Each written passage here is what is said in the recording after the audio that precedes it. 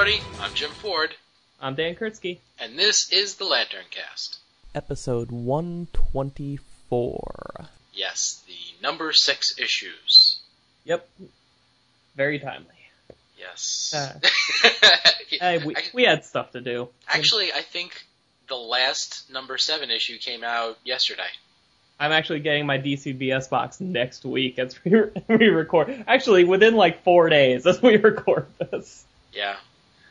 And actually, this isn't going to go up until after those comics come out anyway. Yeah. But when I went to go pick up my comics, one of the comic shops that I go to, they had accidentally put out the X-Men versus Avengers number 1. Oh yeah, you were telling me about that. Yeah, you know, like I've been pretty much against Marvel, you know, since the $3.99 increase. Like I think I haven't really bought much of anything. You know what? I bought the Death of Ultimate Superman, Ultimate Spider-Man. Wow, Marvel will do anything. Yeah. The death and also the first issue of the next one. And I thought the death was okay, but like I haven't even been motivated enough to read the first issue of the other series. I am interested. Like once it comes out in the softcover trade, yeah. I do want to read at least the first arc of that new Miles Morales Ultimate Spider-Man. Like honestly, like the reason that I was interested in it at all was because of CGS. Yeah. They had that episode where they were, you know, reviewing the whole restart of the line. Yeah, they seem to like it. Yeah. Oh, they love most of it. Yeah. Plus, I love legacy characters, so it appeals to me that they tried this. Yeah. I love the costume too. I mean, I think the costume is brilliant. I just haven't gotten around to reading it, but I think you probably would read a lot better in trade. Yeah. Well, it's Bendis, isn't it? I have no idea. Yeah, it probably is. But yeah, it just goes to show the people getting me most interested in Marvel Comics is CGS. But anyway, nothing new about that. But yeah, so because of the price increase, I've been pretty much, you know, skipping and avoiding everything that they have. But with this Marvel versus Avengers thing, first off, I mean, I was just kind of curious because it seemed like a pretty sketchy premise in the beginning to begin with. So I was like, well, how are they going to milk this concept? But the thing that really got me was when you were telling me about the Infinite Comics offer. What do you mean? That didn't happen. Well, what? No, when you texted me, you texted it to me. Oh, yeah, we did that. Yes, yeah, that's how I found out. I think they bought it. Yeah, like to find out that you buy the comic and you go online and you get another free digital comic. Plus, actually, I think with that one you also get a digital comic of the X-Men versus Avengers. Oh, cool. So you end up getting 2, you know, digital comics. Plus, they also have the augmented reality concept going into it now, where certain panels will have this AR, so that you take this, you get this app for your, you know, mobile phone or tablet or whatever, hold it up to the AR with your camera, and it activates like different types of content and things like that. Like sometimes it's just a little animation. Sometimes it's the writer or artist talking about, you know, the page, or, you know, the pencils translating to the art, you know, the colored art. But I mean, it seems like a very interesting concept, and you know, for them to sell that for $3.99, I think is an absolute value. Yeah. Did you read the digital one yet? I have not. Well, I didn't read the digital one yet, and I haven't been able to use the AR because I got the comic a week ahead of schedule. Okay. So you don't know if, like, because I was curious if, like, the Marvel Infinite thing was like a straight up Nova story, because that's how it seemed to be billed, and I wasn't sure, like, what it actually ended up being. You know, I'm not sure, and the one thing that I'm a little leery on is how the Marvel Infinite, you know, comics is supposed to be geared towards, you know, mobile viewing. But the thing that has me a little weirded out is that, okay, well, mobile viewing, is very different between if you were looking at it on an iPad or a Kindle Fire compared to your cell phone. Yeah. Are you using your phone? Well, most likely I would be using my phone, but if it's going to look like crap, then, I'll borrow somebody's Kindle Fire to be able to read it on that at full screen, or, try and download a program to be able to view it on my computer. Yeah. I mean, it was definitely a good time for them to do this, considering the new iPad just came out like a week beforehand or something. Yeah. But, I want to hear what some people who actually tried this thing have to say about it, about like the interface and stuff, because that's the one thing, that's my big thing about digital comics has always been that the technology and the comic making have to kind of meet in the middle, and it's, at least on the surface, it sounds like Marvel's taken that step to try and tailor their comic to the screen layout from inception. Mm-hmm. So, don't let me down, Marvel. And I will say that, I actually really did enjoy the issue. The actual number 1 or number 0 or whatever? Right. I mean, I've been out of Marvel Comics for a while, and, I knew almost everybody that was in the issue. I'm not familiar with this character, the Protector or something like that. Oh, that's, do you know Marvel Boy? He's like a Kree or something. Yeah. That's him. Okay. Yeah, I'm not too familiar with him, but whatever. He's not very good. I mean, aside from, that one little blip, I mean, it was all very interesting. I thought they justified, why they would go to battle very well.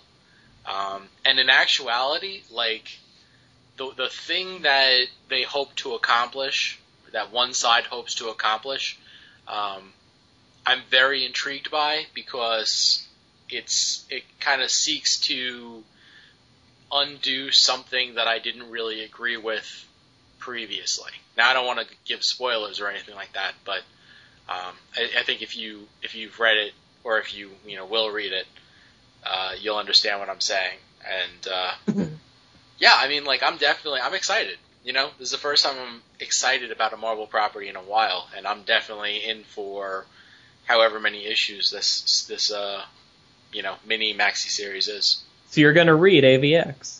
Yes. Wow. Now, this is funny, because 4 months ago when they announced this, you had, I think, scathing things to say about it. I did. And probably, I can't imagine you were positive about it. Mm-hmm. Whereas I was like, this sounds kind of cool. I kind of want to see this. Mm-hmm. Flash forward to now, you're excited to read it, and I decided to skip it. Well, honestly, I think it was the extras that they, offered that really drew me into it. Because I was very curious about, how an Infinite comic would play out. And I'd like to, try out the idea of this augmented reality. And for the comic, it is the first issue, not knowing the concept, it definitely has an appeal. Before even reading it, it's going to have that appeal. Okay, this could be the biggest train wreck of all time. Yeah. So please let me see how it all starts out. But they also had the 0 issue, which actually was supposed to go on sale this week. But I skipped that. I said, you know what? It's a Marvel event. Typically speaking, you don't need to read any 0 issues or prequels or tie-ins or anything like that. It's all pretty much right there. Yeah. Well, I'm surprised you didn't go for it, though, because I forget. Because it's like a Scarlet Witch story, and I forget who draws it. Frank Cho, I want to say. Oh. Now I may go back and get it. Yeah. I tell you, the John Romita Jr. art in AVX was really nice. That's good to hear. I haven't been a big fan of him since my college years. since the middle of his Amazing Spider-Man run. That's where he kind of fell off for me. Did you ever check out his stuff on the Eternals? No, I saw covers. I didn't really like them. I love that stuff. I thought it was terrific. I think he has a style that is very reminiscent of Kirby. Yeah, everybody says that, and I'm like, oh, I don't know. But, I mean, to me, it's in a way that modernizes enough that, I think keeps it current. Yeah. I don't know. I feel like eventually there's going to be that one project that I just I have to read. Yeah. And it'll just happen to be drawn by him, and then I'll just get immersed in it, and I'll come around on it, but I don't know, it's getting started, That's the tricky part. Yeah. I mean, speaking of AVX, like, I'm not reading that, but I am reading some stuff that's going to be crossing into it. So we'll be able to have like a little AVX roundtable at the beginning of most episodes. What are you reading? I am, well, because you were talking about how like nothing Marvel has really been doing it for you for a while, and I think it's a short list, but there is a list of like Marvel books that I'm following right now that are really insanely good. Right. Daredevil, Mark Waid's Daredevil, amazing book. Wolverine and the X-Men, which surprised me. Like, I was in a comic shop for once, and the 4th issue was on the shelf, and I'm like, let me thumb through this. And it's written by Jason Aaron, sometimes drawn by Nick Bradshaw, and I forget the name of the other guy, but I don't like him. They like trade off arcs. I think it might be Bocello. Whatever. Like, Wolverine and the X-Men number 4 is my favorite comic of last year. And it was just an issue, it's in the middle, it drops you in the middle, it's a downtime issue where nothing is happening, there's no context for anything. It was my favorite issue. I read that, and I'm like, this is exactly what a Marvel comic should be like and look like. I love it. Like, I'm tempted to just buy up copies of it and give it to people for gifts. Like, it's so amazingly good. And, like, it's like, I immediately... And Jason Aaron, I don't think I've ever read anything that he's written before. He is fantastic. Like, he has this great sense of humor and makes things just serious enough without losing the fun. It's crazy good. Is he the one doing the AVX? He's probably one of them. They have like 4 writers they're gonna cycle through. Oh. It's like 4 issues by Bendis, 4 issues by somebody else, 4 issues by that kind of thing. Okay.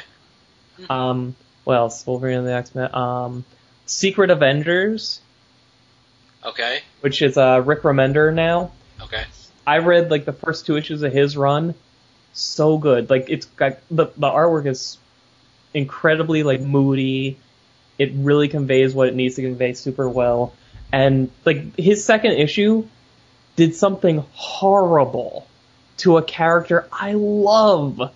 And I love that it happened, and I hope it sticks. Like, that's how much I'm enjoying this. Well, now I want to know who it is. Ah. Actually, tell me, and James, please beep it out. Oh, God, what happened? He died. Ah. Unless they punk out in the next issue and say, oh, well, it looked like he died, but he didn't die. But no, I think they killed him. And it is the best death scene I have seen from any character in, like, a decade or more. It, like, it was real, it meant something, it was completely character-driven, you felt for the guy. Even if this was your first exposure to this character ever, you would, like, it would emotionally impact you that this specific person went out in this specific way. What are they up to, issue-wise? 20-something? I forget the exact number. But that, between, like, double shipping and whatever, that Remender's run is only on its, like, 3rd or 4th issue by now. It was so good. So good. And I fall in and out of Avengers Academy too, because that loses me and then becomes amazing, and then loses me again and then becomes amazing again. Yeah, well, that's like similar to Avengers Initiative. Yeah, it's basically the Initiative, but it's more Avengers team-ish, where it's like you've got your 6 or so main characters, and then there's like the extended class, where it's basically every teenage superhero in the Marvel Universe that nobody else is using is there, except they're actually getting to talk and do stuff for once. So it's like, it's got kind of a Justice League Unlimited kind of feel. Okay. You know, where like Justice League Unlimited blatantly has this set of heroes that's the main characters, but everybody else gets to play too. Right. Yeah. And there's one other that I really liked, I think, that I can't remember. New Scarlet Spider is pretty good. And, Rob just loaned me the first 5 issues of Venom, also by Remender, where he's like the secret... new Venom. Yeah, the one where he's like a Black Ops agent. Yeah. That is so good. I saw the... the intro of that character in an issue. I actually picked up an issue of Spider-Man a while ago. And I think it had that. That .1 issue. Is that what it was? Maybe it was. No. I definitely didn't pick up .1. It was like another Spider-Man thing, and yeah, that was in it, and it seemed very, very cool. But I mean, you know, it's. I don't even know which titles are $2.99 and which are $3.99. Yeah. So I just kind of avoid them en masse. Yeah, well, if you can find Venom in trade, like, I've read the first 5 issues of Venom. I'm going to get this series in trade. Like, I don't, and like, it's one of those where, like, you know, eventually the character's going to go back to the status quo and this interpretation is going to go away. I don't freaking care. I never gave a crap about Venom. Like, sorry, Chad, but I hate the symbiotes. Okay? This is fantastic. Like, the art is again perfectly suited for the stories they're telling. It's crazy good. It's like I'm glad we're starting the episode with this, because I feel like nobody's ever called us out on this before, so I don't know why I feel like this, but I feel like we have this like reputation of like bashing Marvel whenever we bring up Marvel, but like there's honestly a lot of good stuff coming out of them. It's just they do stupid things a lot, and yeah. Well, you know, my comic buying when I first started was like exclusively Marvel. So I mean, I have a lot of history with Marvel. Like, the thing that got me into comic books were the Marvel Universe trading cards. Like, that first wave of trading cards from the Marvel Universe, they sold them at KB Toys. I started buying them, and you know, I'm reading about Spider-Man and Cosmic Spider-Man and you know, Punisher and everybody else, and it's like, I got to start reading these comics. So I mean, like, I definitely have a lot of love for the characters. It's, you know, it's the company that is just, you know, turning me off. Those Fleer cards that were like painted and everything. Well, those were much later. Oh, okay. I had a binder of those. I have boxes of all that stuff. Yeah. But yeah, no, I mean, I like the Marvel characters. I think there are a lot of characters that I just absolutely love. Like She-Hulk. When She-Hulk was written by like John Byrne, like that was like one of my absolute favorite series. Yeah, that's how I felt about Dan Slott's She-Hulk. That I couldn't really get into. Really? Yeah. Oh, so especially like the first trade's worth. Yeah, you know what it is? Like, I guess, you know, what I was looking for in a comic was different at the different points that they were being written. Yeah. So, but, anyway. So Green Lantern, huh? Yeah. So, we'll just start off with Marvel talk. Yeah. Oh, yeah, let's go for Green Lantern number 6 first. Alright. This is Written by Jeff Johns, art by Mike Choi. Credits page is somewhere. There it is. Blah, blah, blah. Alex Sinclair colors. Sal Ciparino letters. This is a weird font. I probably just got that last name wrong. Anyway, that's everybody. Cipriano. I blame the font. So, Hal and Carol are on their date, and, you know, they're out in the town just enjoying a normal person day. And then Hal takes a break to fight crime. By way of, Carol excuses herself to the bathroom, and Hal finds, like, 4 guys that are gonna try and kill this elderly mechanic for testifying against them for, I guess they stole a bunch of airplane parts and were selling them on the black market or something. And, Hal has that little diversion before, like, going back with Carol and, resuming normal civilian life.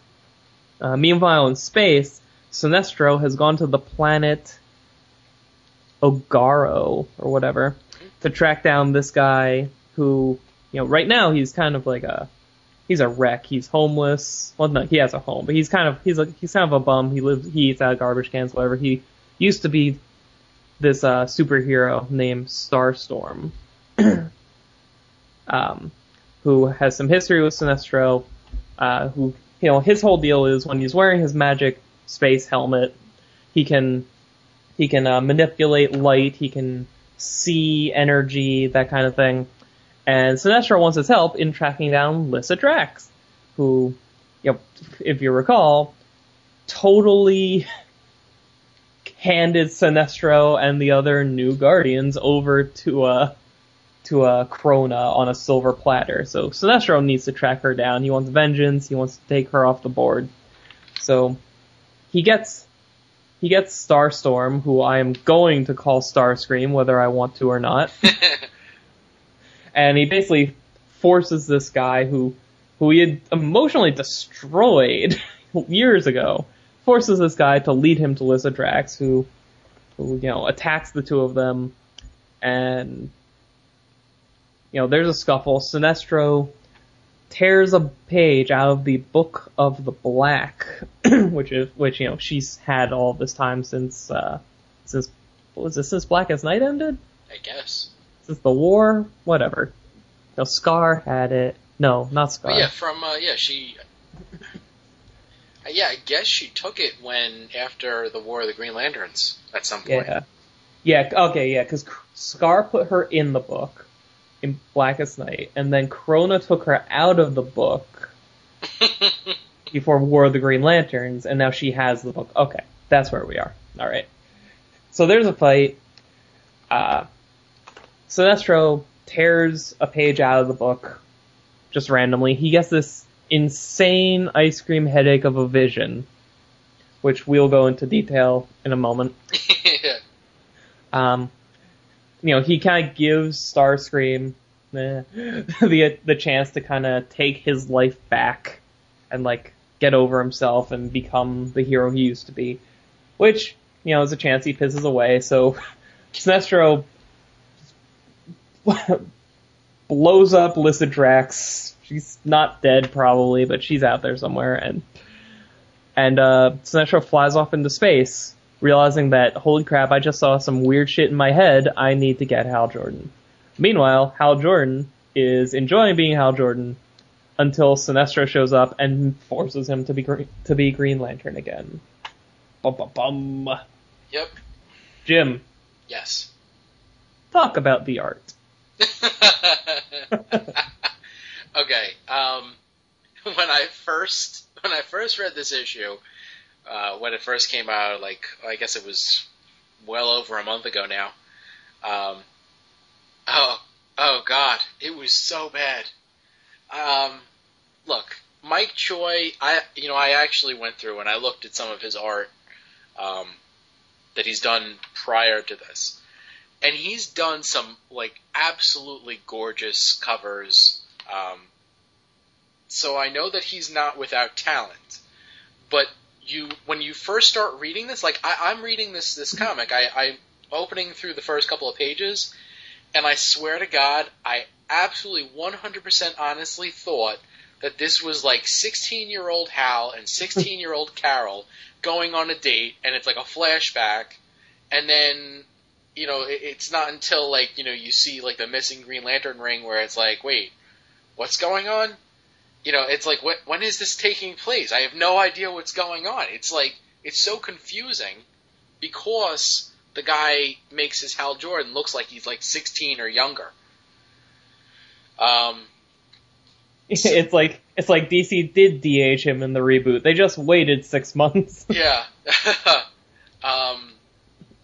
Now, I mean, as far as the rest of the art, like, I'm not big on the way that he draws Sinestro's head. Gives him a tiny, tiny little head. I mean, we've never seen this Starstorm guy before, so, you know, he could look like whatever. He doesn't really look that great here. We get a page, you know, the page with Lyssa Drac, like that one big splash page. Where she first shows up? Yeah. Yeah. That's a great splash page. That actually I think is, you know, really, really cool looking. Yeah. And credit to Alex Sinclair, the page where it's Lyssa Drax getting blown out of the building. Mm-hmm. Like that top shot where it's the explosion looks really nice. Yeah, definitely. That's all him. Yeah. Oh, and by the way, I don't think you like really went into it too much.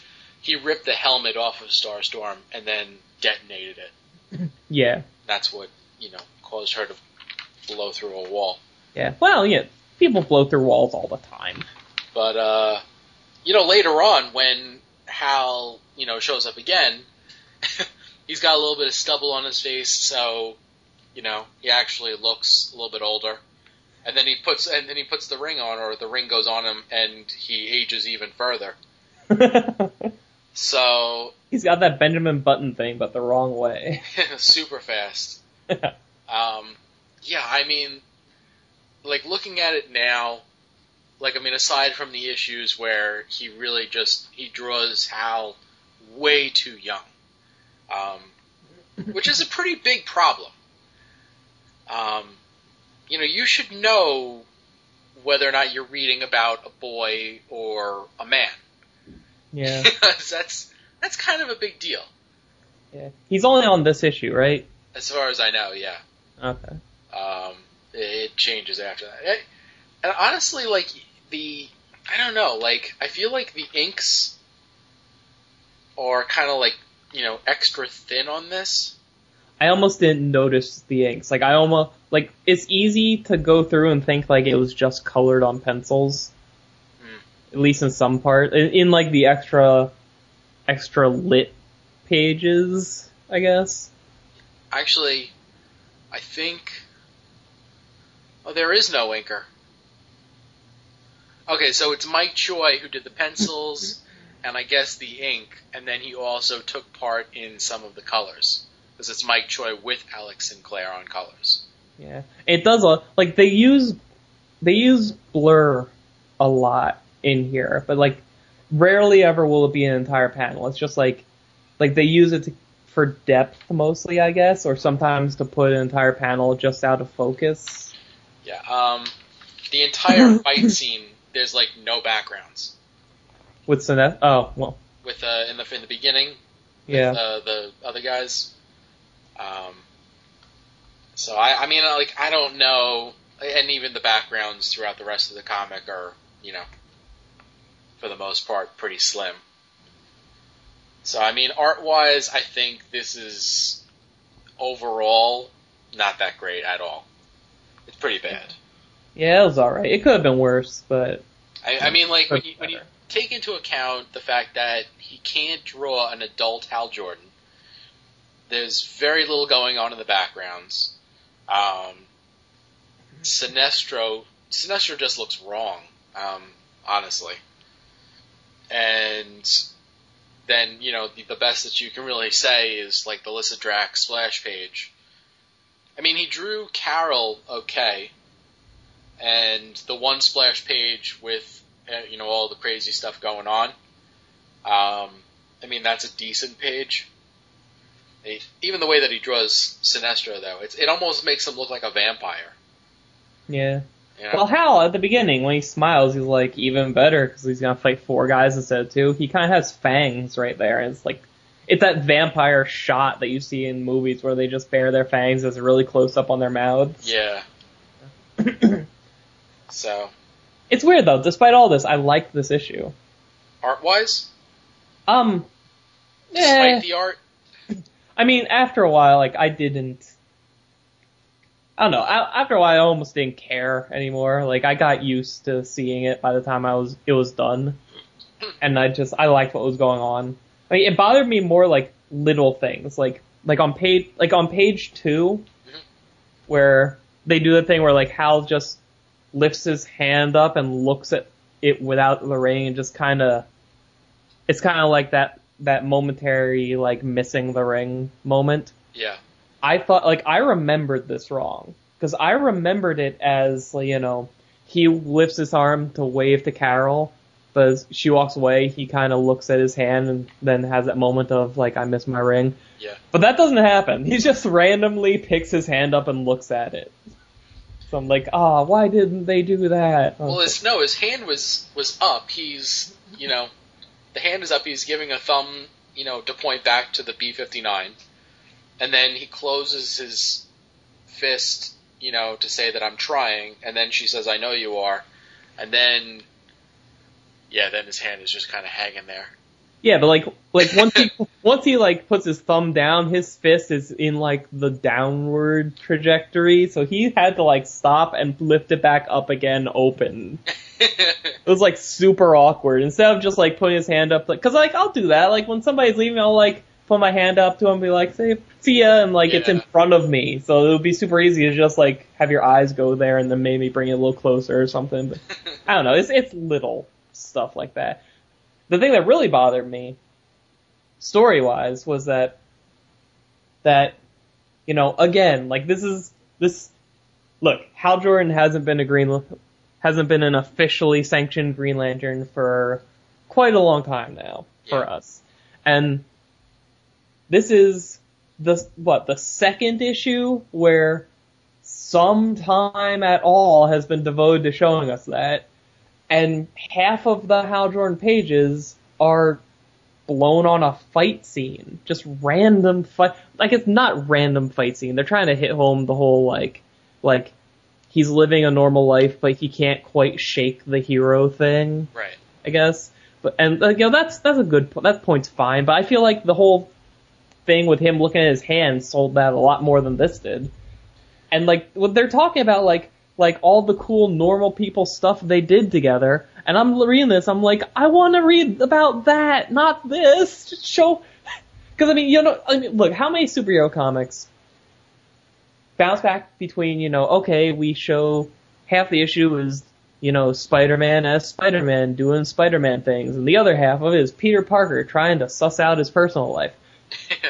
Well, you could do that here, except just split it between 2 guys. You have Sinestro doing all superhero stuff out in space, and then have Hal Jordan doing all regular person stuff on Earth. The one thing that I don't think is quite as clear as you make it out to be, when he looks at his hand, the look on his face, you're looking at it as oh, I miss my ring. Whereas it could be more to the effect it's oh, that's right, I don't have the obligation of that ring anymore. The art is kind of ambiguous on that. Kind of I've moved on, but this just reminded me of what I used to have kind of thing. Yeah, it's but, what I have now is actually pretty good. Yeah, but I feel the fight scene he gets into immediately after that kind of goes against that point. Well, I think it's the kind of thing where, and then he says with Carol, it's don't you think you'll get bored down here? And he says, I think I'll manage. Yeah, but he didn't tell her that he just broke up super villain fight. Right, but you know that he's saying, I think I'll manage. And then he's right after that he says, I don't need to be Green Lantern. It's almost like he's looking at his hand thinking, you know what, I don't need to be, it's like, oh wow, for once I don't have this, nagging responsibility. But then, right after that, he gets in a fist fight and he breaks it up on his own. So, you have the thing where it's like, well, one thing, yeah, I don't need to be Green Lantern. I don't need that responsibility. And then by the same token, it's like, but I still get to have the fun of breaking up these fights. I still get to have that thrill. And this time I'm doing it without the safety net of when I have the ring. I don't know. I think he likes what he has with Carol. He appreciates his current situation for all the good that comes with it. But at the same time, he can't quite shake the need to be a part of that larger hero world. I don't know. I mean, it's kind of... Maybe if the art was better, we'd know. Oh, God. Oh. So, you touched on it before. Starscream, whatever. Is this guy completely new, 100%? This is his first appearance? I'm pretty sure. Because, he's only ever had any interactions with Sinestro when Sinestro had a yellow ring. Yeah, well, that could be anywhere from the Silver Age to now. Right, but with what they're going with right now is that's 5 years. Oh, yeah, that's true. So, well, I mean, well, yeah, but that whole. Let's not get into the whole time shifted entertainment thing. Yeah, well, even still though, even if it's slightly more than that, if you look at the origin of Hal Jordan, which was roughly 5 years ago, give or take, maybe it was 7, whatever.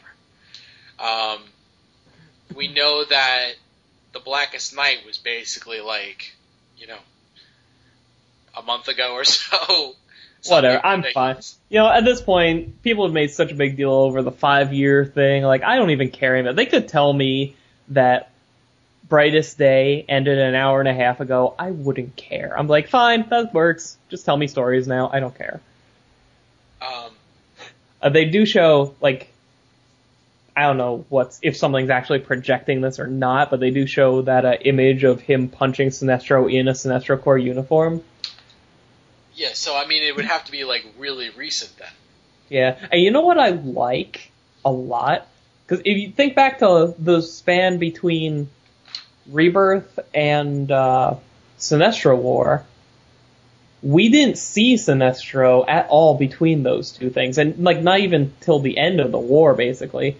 So he was out in space just doing his thing. So I like to think okay, you know what, Sinestro, he actually had this other arch enemy in that time while Hal was doing his thing without Sinestro. Sinestro was out there doing Sinestro stuff, and he was fighting other people. I kind of like that. Yeah, I guess. But that's a good point. It would actually have to have taken place in that tiny little time frame. Yeah, I just wasn't sure, did Jeff Johns pull this obscure Silver Age character into the present or something? But... Unless the art, the script called for, draw Sinestro in his old uniform, and this guy, ended up drawing Sinestro in his modern uniform. Yeah. So, do you like Starscream? I'm not going to call him by his real name. Starstorm? Yeah, Starscream. No. You don't like him? No, there's nothing to like about him. He's completely useless. He's completely given up on life. Well, it's a shame, because I'm telling you right now, we're going to see him again. Well, according to Lissa Drack, within a matter of days, he's going to end up killing himself, just like his father did. Yeah, that was then. This is now. Because, I mean, look, how did they leave him? Sinestro gives him the chance to take his life back. And he completely throws it away. But then as Sinestro leaves, what's he say to him? He says, I've seen I've seen men fall much farther into darkness and claw their way back up, but you're no Hal Jordan. Right. And then he leaves, and then this guy's yelling, like, he's screaming at Sinestro, tell me who he is, who's Hal Jordan? Like, this guy wants to find Hal Jordan. Like, he's gonna show up. And he has his helmet, it's still there, it didn't blow up. The helmet should have blown up. It didn't blow up. It totally should have blown up. Well, he's carrying it. He's carrying the shattered remains of his broken helmet. Yeah, just like he's the shattered remains of a broken man who's gonna fix his helmet and come to Earth and find Hal Jordan. Because he wants to know how to claw his way back up, damn it. Yeah, but he is no Hal Jordan. Yeah, which is why he wants to find Hal Jordan. Listen, this can go in as many circles as you like. The fact remains that within 8 months, we will see Starscream fight Hal Jordan. I would be much happier, like, seeing Sinestro come back to this planet to attend the funeral of Starstorm. Here he lies, killed himself 2 days after Sinestro came back. God. Alright, so now that we've talked about absolutely everything else in the comic, what do you think about, like, the splash page vision thingy? Okay, so... Why don't you tell everybody what's on this? Okay, so first off, right up top, you have the Guardians around a couple of Green Lanterns. Actual notable ones, you got, was it Tomar Ray or Tomar 2? Tomar Ray alive? I'm not sure which is which. I think Tomar 2 is the son and he's alive. I don't remember anymore. I always confuse that. Well, why don't they need Tomars? They need to name their next Tomar something else. Well, like, actually, it could be purposely vague because you also have what appears to be Kilowog, but technically it could be the predecessor. Why would it be the predecessor to Kilowog? Well, these could be statues. These could be statues in the Hall of Lanterns. That sucks. I don't like your idea. Well, I'm throwing it out there, but why do you think they're statues? Because I can't imagine them killing Kilowog. Oh, you could imagine them slaughtering the rest of the Green Lantern Corps, though. Well, not Kilowog. I'm not saying Kilowog's gonna die in the story that actually happens. I'm also fairly confident they're not going to kill the other two characters that are blatantly dead in this image. Well, okay, so here we go. You have the Guardians up top, and they're over Kilowog, one of the Tomars, and some other Green Lantern, and they're kind of like dissolving. And they're saying the first Lantern will lead the Third Army, and the Third Army will replace the Green Lantern Corps. The others within the Chamber of Shadows will try to stop us. Then they will die, as will anyone who stands in our way.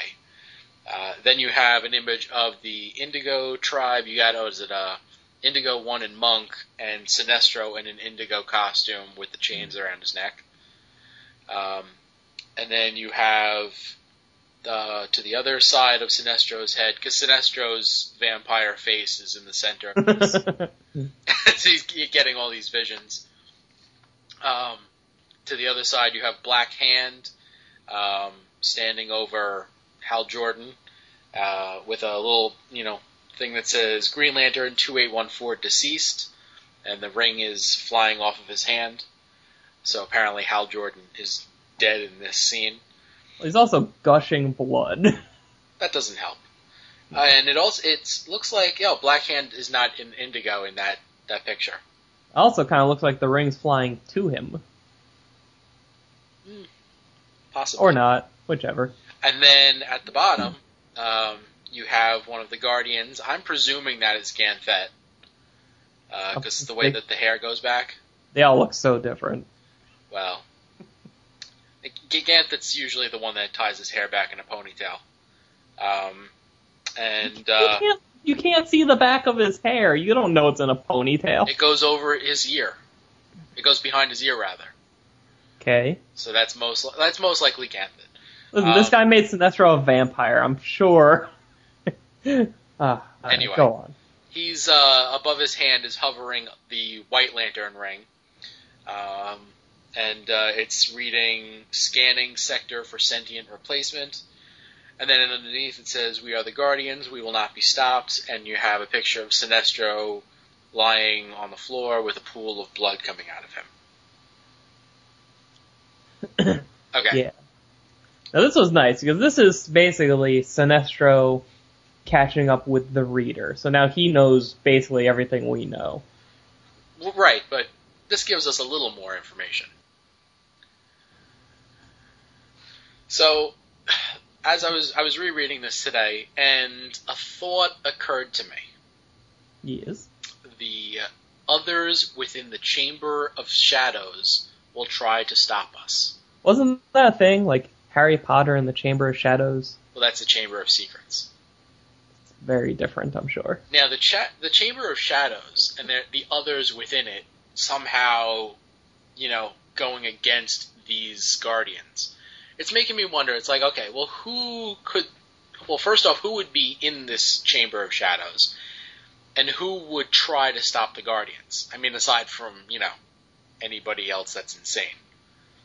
And then I thought about it, it's like, well, wait a second. How many Guardians do we have right now? Like, 7 altogether, including Sade? Probably. Yes. Somewhere around there. Now, there was at one time a whole bunch of Guardians. Yeah. Oh God, that's true. Now, and they've left this plane of reality a number of times.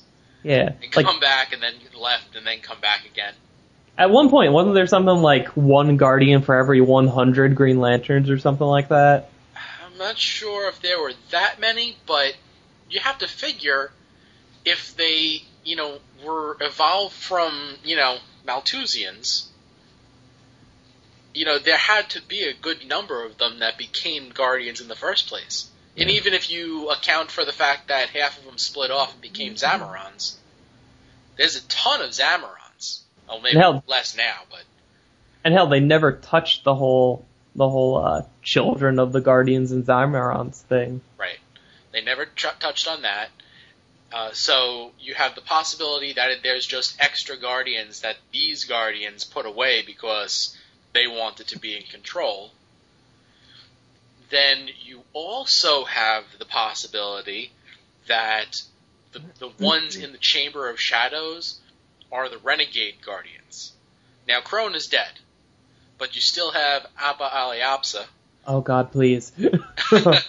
Who, he was crazy then, but, when you look at what these Guardians are doing now, is he really that crazy? And then you have from, way back when, from the Millennium storyline, what was it? Begins with an H. Oh, yeah, Herman, I don't know. We're never gonna randomly think of a Guardian's alien name, okay? It's like Harakanum or whatever. Yeah, that guy. You've also, I guess, we might as well throw in there the deranged children from Ganthet's Tale. Because why not? Why not? Well, they're all dead. Oh, okay. But yeah, I mean, it could be Renegades. It could be spin-offs of the Guardians, which would actually be really interesting if these particular Guardians ended up getting their ass handed to them, and they got stuck in the Chamber of Shadows, and they were completely replaced by a full new set of Guardians that are we want to spread love and joy everywhere. Could you imagine if that was their out for the Guardians? Because they've been taking the Guardians down this dark villainous path for years now, and I know at least one person who can't get into this book because he hates the Guardians so much. Could you imagine if the intention at some point along the way became, you know what? Let's just make these guys so evil and irredeemable that at some point, we'll just have them go so far that they just get taken out and replaced with another set of Guardians that we find somewhere. That would be pretty funny. God. But, so I mean, yeah, so there's that, which is pretty interesting. Then you have Sinestro as an Indigo tribesman. Yeah, which, gotta say, makes me kind of eager to read the next story arc where they're going to go into the Indigo tribe. Oh yeah, in fact I think I'm like 2 issues into that storyline now. What? How? What issue are they up to with Green Lantern? Aren't they up? This is what month is it right now? March? Yeah, March is the number 7 month. Okay, so I guess I've only read number 7 then. I guess I don't know. Yes. Okay, that would have to be true. Then number 7 seemed like a really big issue to me. So number 7 is apparently incredibly awesome and 2 issues worth of awesome. Great, yes. I can't wait. Yes, it's that amazing. If I'm at all disappointed, it's entirely your fault. Oh my god. And the art goes back to being awesome again. Oh, thank God. So, it's pretty much as good as it gets after an issue like this. Oh. Oh yeah, it's amazing. But yeah, well, we're still stuck on this one. Yeah. Can I just say, one of these Guardians holding in their hand the power of all life is probably the worst goddamn thing that could ever happen. Well, this could potentially be worse than Necron stabbing life in the face. But here's what you're not picking up on. What? The Guardian is not holding the ring. No. He's trying to grab the ring, but he's not. Or it's just floating. These rings float sometimes. Right, but, okay, so here are the options with that. Either 1, the Guardian is unable to grasp the ring because it feels no emotion whatsoever. So it's within its grasp, but forever out of its reach. That's deep. Yeah. Or it could be Ganthet, because we know that Ganthet is going to come around. It's just a matter of time, really. Maybe, if Ganthet isn't the one that drop kicks the rest of the Guardians in the end, I'm gonna be disappointed. I read the issue 7 of the New Guardians. Uh-huh. Oh, man. Choose your words carefully. Let's just say I came to a revelation. Okay. Oh, and it blew my mind, and I realized where Tony Bedard is taking that, and I'm just like, oh man, freaking awesome. Alright. Don't talk to me for 4 days. Oh, so good.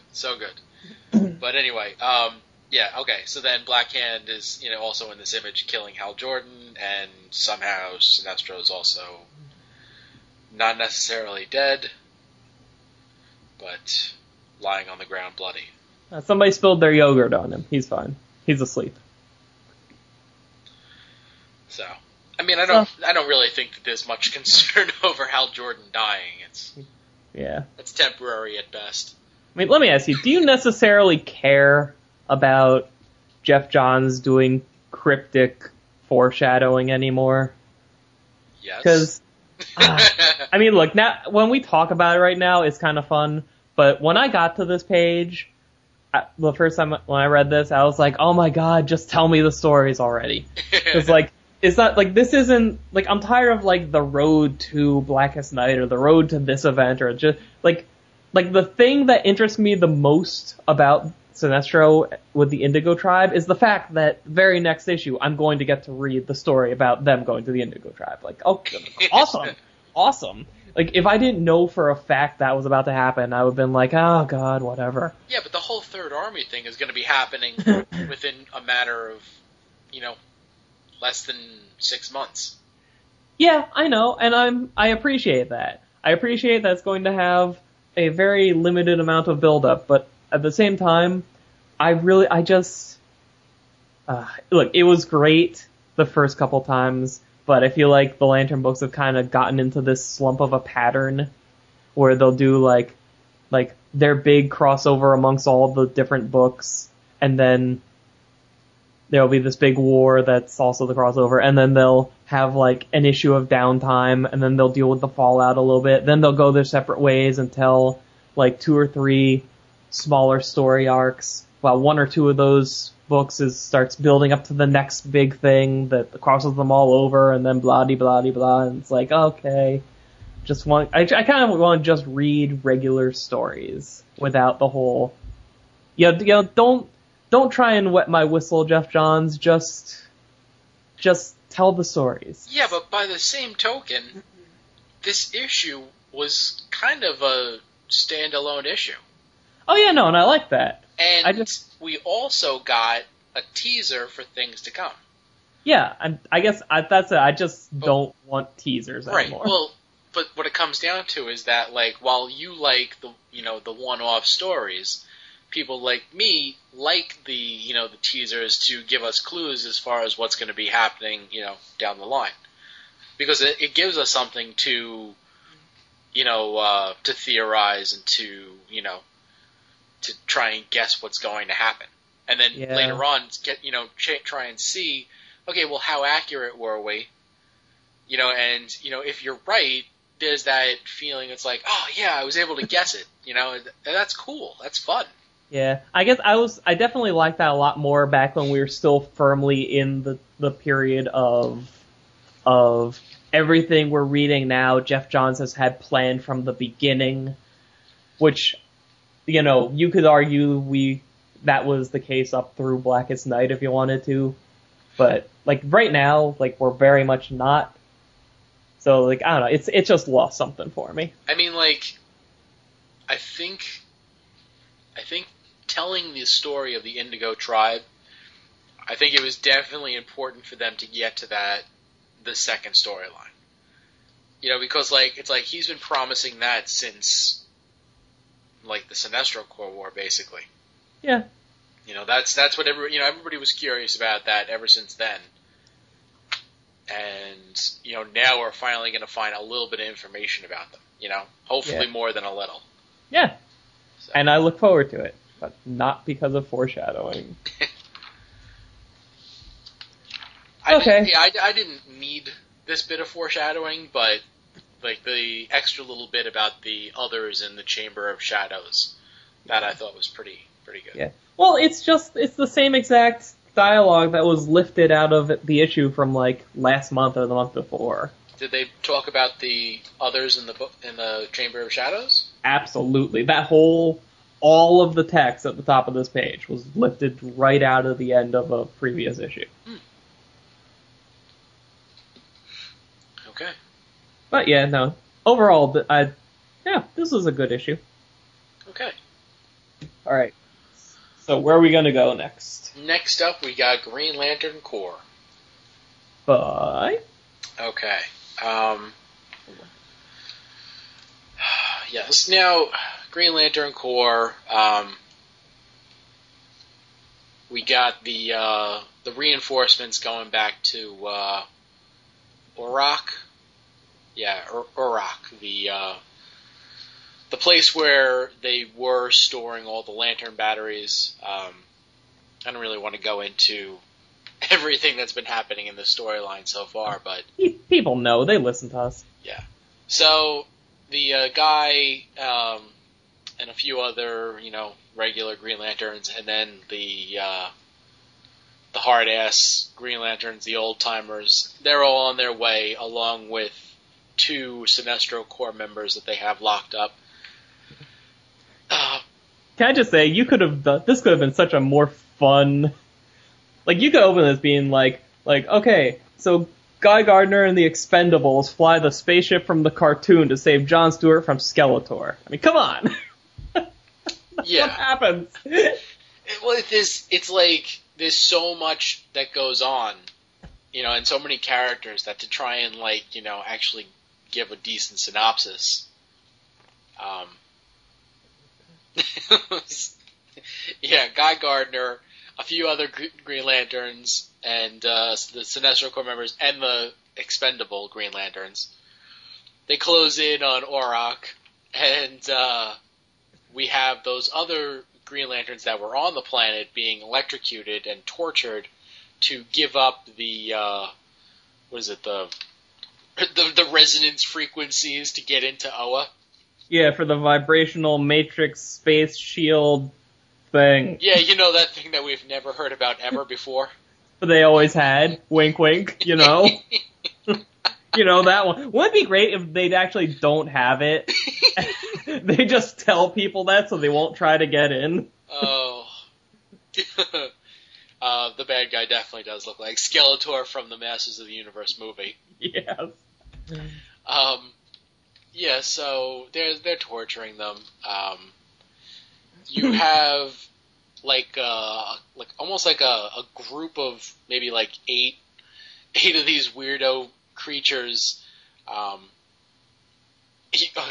God, this one gets a little convoluted because the main guy, Skeletor, he's got his father and their fathers. So you have like a set. Oh God. I'm sorry. I'm just laughing at the fact that this month the Green Lantern Corps battles Skeletor and Starscream. Next month, Thundercats. Oh man, that got canceled. Did you hear? Yeah, we'll talk about that later. All right. Okay, so Skeletor and his 7 fathers and grandfathers are the only ones that are free. Every other member of this race are being hooked up to these wires that suck their life force to create a Stargate to take over Oa. So they're torturing the Green Lanterns, and this one Green Lantern, Kurt, that we've never seen before ever. Oh, before this arc. Yeah, before this arc. He's the loser that's about to, give it up. He can't take the torture anymore. So he's just about to upload the Force Matrix orbital key, whatever. And so Jon Stewart, who is completely tied up in cables so that he can't move at all, he's instantly able to just destroy the cables. And the first thing he does is snap Kurt's neck. So the ring goes flying off before it can upload the things. Jon Stewart is just killed again. He's basically like a murderer. He's just a homicidal murderer. He gets a charge out of killing Green Lanterns, apparently. So the ring flies off, and Jon Stewart, whose ring was completely dead, he is somehow able to charge it up to basically, blow their asses up. He flies out of there with who? Vandor. Yeah, Vandor. The one other Green Lantern that was still alive, Vandor. Everybody else was tortured to death. Well, he has to take someone with him to kill later.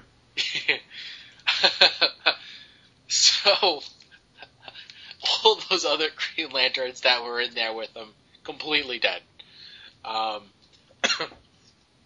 Anyway, so they fly out, and then, he only has just a tiny little bit of juice, John has, which, well, we'll get to that later. And then they land in, a barren wasteland, and they're just surrounded by tons of, assassins. So, that's when Guy and the Expendables, jump in. Guy uses his ring to create armor around John and Vandor so they don't get blowed up. And then they inject them with the antidote as they're fighting. Tons and tons of fighting. It's just... Yeah, but the antidote for what? I'll get to that. Okay. Yeah, so it's an amazing battle scene. It's incredible. The bad guys just keep on going, they're tripping over their dead comrades to get at the Green Lanterns, but they keep going till finally Aldo drops their fear bomb, which basically what they did was they've got this locker that they drop, and it's got this, the fat man and little boy, Sinestro Corps members. they're in this box, and they drop the box on the planet and then detonate it, so it explodes fear everywhere across this planet. So the antidote was against this fear dust, I guess, that they were going to be releasing. Yeah, we gotta talk about this. Oh yeah, no, definitely. Oh. So, which by the way, I did like this issue. Oh yeah, no, this is a great issue. I don't want anybody to get the impression we didn't like this. This is great. But reviewing it is bizarre. I feel like this is like one of the best issues, probably the best issue since the relaunch of this book. So it turns out that all that fear dust, when you have these people who are used to using willpower, but they never actually learn to overcome fear or anything like that, they become pretty damn useless. So the Green Lanterns come in, they round up all the soldiers and what do you call it? So then they take Skeletor and his fathers and bring them to the planet Nero to dig graves for all those squishy water-based sea lion creatures that died in like the first or second issue. Yes. That's their punishment, their life sentence. Yes. All right, let's talk about the fear bomb first. Okay. All right. There are two things here. All right. Okay. First of all, so Guy gives John and Vandor a vaccination against the effects of the fear bomb, right? Right. So that they wouldn't be affected like the Keepers, right? Now, that essentially means they got these shots so they wouldn't become overcome by fear, right? That's what that is, right? Yeah. Isn't the fact that they're both Green Lanterns, doesn't that kind of cover them? You know what it is? I think what they used to detonate the Sinestro Corps members probably was also going to release. It was almost like a dirty bomb in that it released like a dust which was charged by the fear, from their rings. Okay. So that it's not that you're facing fear, but you're also inhaling fear. Okay. So by giving them the antidote, it would prevent their insides from being infected. I don't know. I mean, it's incredibly nebulous. Like that's absolutely as close as you're gonna get. Yeah, that's a good attempt at a no prize, but it does bring me to the other problem. Yeah. Now, between the fact that these two Sinestro Corps members are actively incarcerated, and the fact that we see their hands a lot, they don't have rings. So what they're expecting us to believe here is that if you blow up two scary guys, it becomes a fear explosion.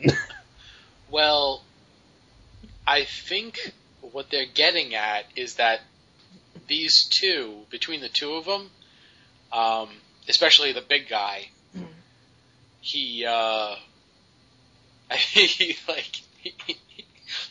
farts fear gas. God. So stupid. Sure that's what they're getting at.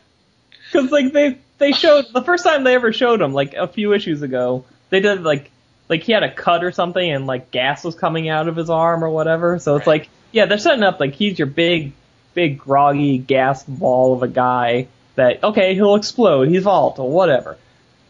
The fact that he's wearing a Sinestro Corps uniform doesn't make him a fear bomb. Like, what? I don't know. You really just have to go with it on that one. Yeah. I mean, I guess, like, we keep calling them the Expendables, and that's what they are, the whole, like, action movie thing. So I guess to a degree you have to kind of go with the action movie frame of mind for it, too. Where it's like, yeah, it doesn't make sense, but, yeah, be in the moment. what you call it? The thing, like the one issue that I had with this was this storyline. Conceptually, I thought it was very solid. Very solid story. Until you get to this issue where, it turns out that the whole thing is being orchestrated by, this one guy who wants to rule everybody. And he basically, he made it so that it's going to be him and his father and his father's fathers, to run everything. Yeah, they all of a sudden make the rest of their race kind of sympathetic, whereas up until now we thought they were all evil ninjas. Yeah. So that kind of thing, where making them into run by this megalomaniac. I thought that was kind of an odd, switch. Yeah, although it was kind of appropriate that his plan is freaking stupid and could never work. Because that, I would kind of expect that from somebody who's psychologically destroyed. Yeah. Are you surprised that all of these Green Lanterns based off of movie characters didn't die? Yes, I am actually. Although one lost his arm. Yeah, and he immediately got over it. He found a new one. Not only did he find a new one, he took one off of one of the keepers so that he could use their weapon. He's like, well, I guess I'll do this now. I'll just fuse his arm onto mine. Yeah. Which one was that? Which actor was that? It wasn't Jet Li. It wasn't Clint Eastwood. Sure. That's Bronchuk. That's the Charles Bronson. Alright, so Charles Bronson lost an arm, so he took a replacement off someone else. Yeah, that's pretty badass. God. What you call it? Now, the one thing that, since I'm probably going to forget next time we record, for issue 7, all of the lanterns here, except for John and Vandor, end up dying from the torture. Okay.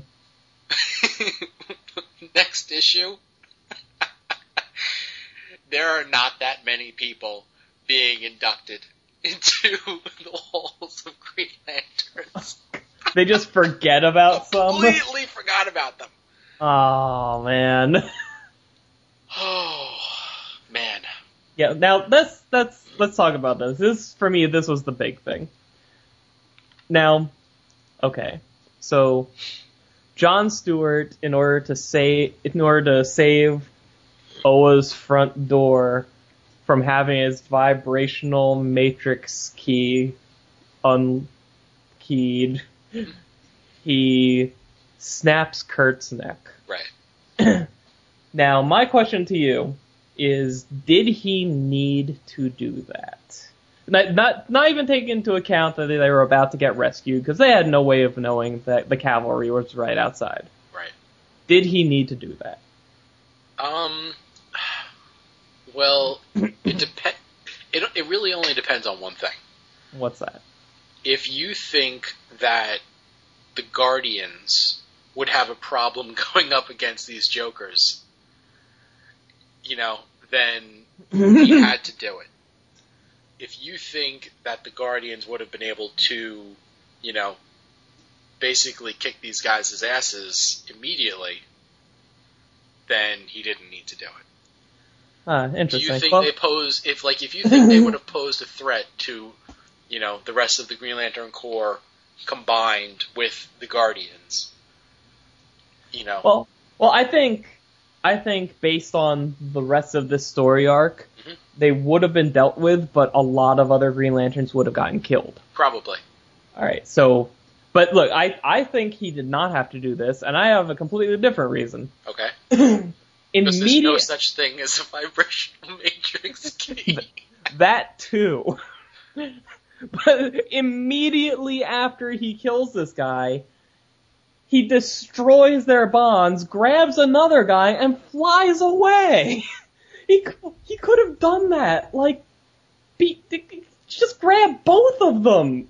He would have gotten 30 feet less distance. But, like, I mean, and, like, what does he even say? He used, like, the electricity they were torturing him with to jumpstart to spark the embers of the last residual power in his ring or something. Okay, that's fine. You know when else they were being electrocuted? Right before that guy says, okay, I'm gonna talk. So he could have done his breakout could have happened like 4 pages before this, saved all 3 of them. Well, or it could be that, well, the next page, which is something that I wanted to get to anyway, Vandor, like, they make a absolute, distinctive point of making sure that Vandor says, you willed us out of there, John. You did what you had to do, and you put one last charge in the ring. Which, I mean, we've been talking about for months now, actually, we've been talking about this for years, that a Green Lantern should be able to use his own willpower to charge the ring, because, I mean, face it, the Sinestro Corps members have to do that to charge their ring the first time. Yeah, and they can't not be going that direction. I think there's a bunch of little things throughout the books that are pointing at that. Now, when you look at the situation, they're all being tortured, and, none of them so far are giving up, the information. Now, all of a sudden, it comes down to John, Vandor, and, what's his name? Kurt. Yeah. And all of a sudden Kurt is like, okay, you know what, fine, I'll give up the answer. And so John Stewart, who absolutely does not want to do this, but he has to, he ends up killing him. He gets shocked in the process, and John Stewart is like, oh God, it's like, I just had to kill this one Green Lantern. It's like I have to do whatever it takes to save the other guy. So, I think that's where he found the, it's like when you reach deep down, in order to, put a spark in the ring, you have to reach, a shitload deeper. And it's at that moment after killing this guy that he reached down as far as, farther than any Green Lantern has ever reached down to put that one charge in to break them out of there. Yeah, I guess. I think it was definitely the, killing Kurt with the crack. I don't know. I at this point, we might as well call it the John Stewart effect. They keep falling into this pattern with this character where his whole thing is like, okay, he makes a call, it kills someone, and then he carries that baggage for years. They finally gave him some semblance of moving on from Xanshi after God knows that was forever. Then they immediately turn around and have him kill Mogo and now kill this guy. So it's like, come on. I've seen the cover for number 7, and it's him kind of crouched down, head down, hidden in shadow. It's a symbolic cover because he's by the corpse of Kurt, and it's like, come on. I mean, they kind of deal with that, and I'm sure. Again, it's Tomasi, so I have faith in it. But it's like just conceptually, it's like it keeps going around and around with this character. Can he just not irresponsible for mass or limited death? And then feel bad about it for decades. I mean, having read issue 7, I'm going to not comment on that. All right, good. I mean, hell, this is probably why Mosaic was refreshing, because the whole thing was about him, kind of coming to terms with the death in his life and using that as a catalyst to build instead, Yeah. It was like, I don't know. So, oh yeah, and this was written by Peter J. Tomasi, drawn by Fernando Pesarin. Scott Hanna on inks or color, or whichever he does, inker, and Gabe Eltieb, colorist. I have to say, we don't usually go into it, but the stuff after the comic, the sneak peeks 2012. Oh yeah. Like, I'm like looking at these designs and I'm thinking to myself, it's like, I'm actually pretty curious about Green Arrow and these villains. I'm getting, I forget what issue it is, but there's a one shot of Green Arrow coming that I'm gonna get. It's Green Arrow versus robots, and it's a one shot, and it's by the new writer Ann Asenti, I think it is. Who everybody who read her Daredevil seems to love her, so I want to see what she can do. Right. I don't know if that's number 8, the new one. But no, I don't think. Well, well, whatever. These characters, I think, either showed up in number 7 first, or they'll be showing up in 8. But either way, I'm definitely going to check this out, because the art here looks amazing. Yeah.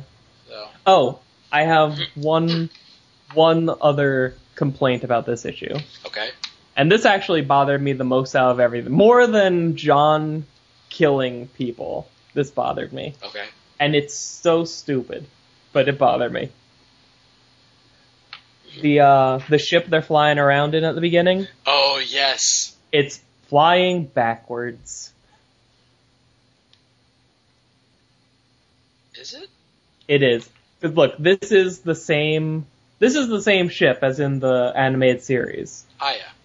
Yeah, this is Aya. They're probably not going to name it in this, and frankly, it's just like a tie-in little thing. I remember thinking, now I know how G.I. Joe fans feel, because it's like, all right, we're going to use this in the cartoon, put it in the comic. All right, now we got a new vehicle, sweet. But in the cartoon, after catching up on like 5 weeks of the show and watching them fly around in this exact ship the opposite direction, I'm like, this is wrong. That's not how Aya flies. Huh. That's weird. Yeah, I mean, when you look at the design of it, it does kind of look like it should be pointed in that way. Yeah. But when you see how they went with it, because I mean, like this, it looks kind of like a Klingon bird of prey, which right. is sort of the opposite message you would want to send, I think. I actually caught up with the cartoon as well. Yes. But I didn't pick up on that. Yeah. It is a good show. Oh yeah, it's fantastic. But then again, so was ThunderCats, and that got canceled. Yeah. Well, still, Green Lantern still has, it is on the list of coming back. It just started. It's not going anywhere yet. Somebody, I was looking at a forum, and somebody said that, the toys were not selling that well, which probably has a big factor to do with them not bringing it back. Yeah. And even Bandai, they didn't even have anything to display at Toy Fair. Wow. Which is not a good sign. No. But what I have to say about the whole situation is that, like, the storylines that they've been coming out with were brilliant. Like, if you watch ThunderCats, the episodes from, like, back when, the 80s. Yeah. It does not hold up. I mean, it just does not hold up. Those stories were good then, they are not great now. Like, for Christmas, my mom got me Season 1, Part 1, like that box set. Yeah. I am terrified to watch it. It's still in its packaging. Oh, God. I don't want it to destroy my memories. It will. I tried that with Transformers Season 1, and it was awful. I didn't make it through 2 episodes. But anyway, same thing with He-Man. Same exact thing with He-Man. Oh, God. But, like, the storylines they're really good. It's, like, sophisticated enough that I can watch it and enjoy it, but also entertaining enough for a kid to watch it and be entertained. But, like, the one thing that that I wasn't that big on were the designs. No, I definitely didn't like the designs. I thought that, for the most part, they were either, like, overly complicated and just not that iconic looking. Well, they said, like, I know with Lion-O, like, his whole look was supposed to change over time. I guess, but even still though, like the hairstyle and everything like that, I wasn't that big on the designs.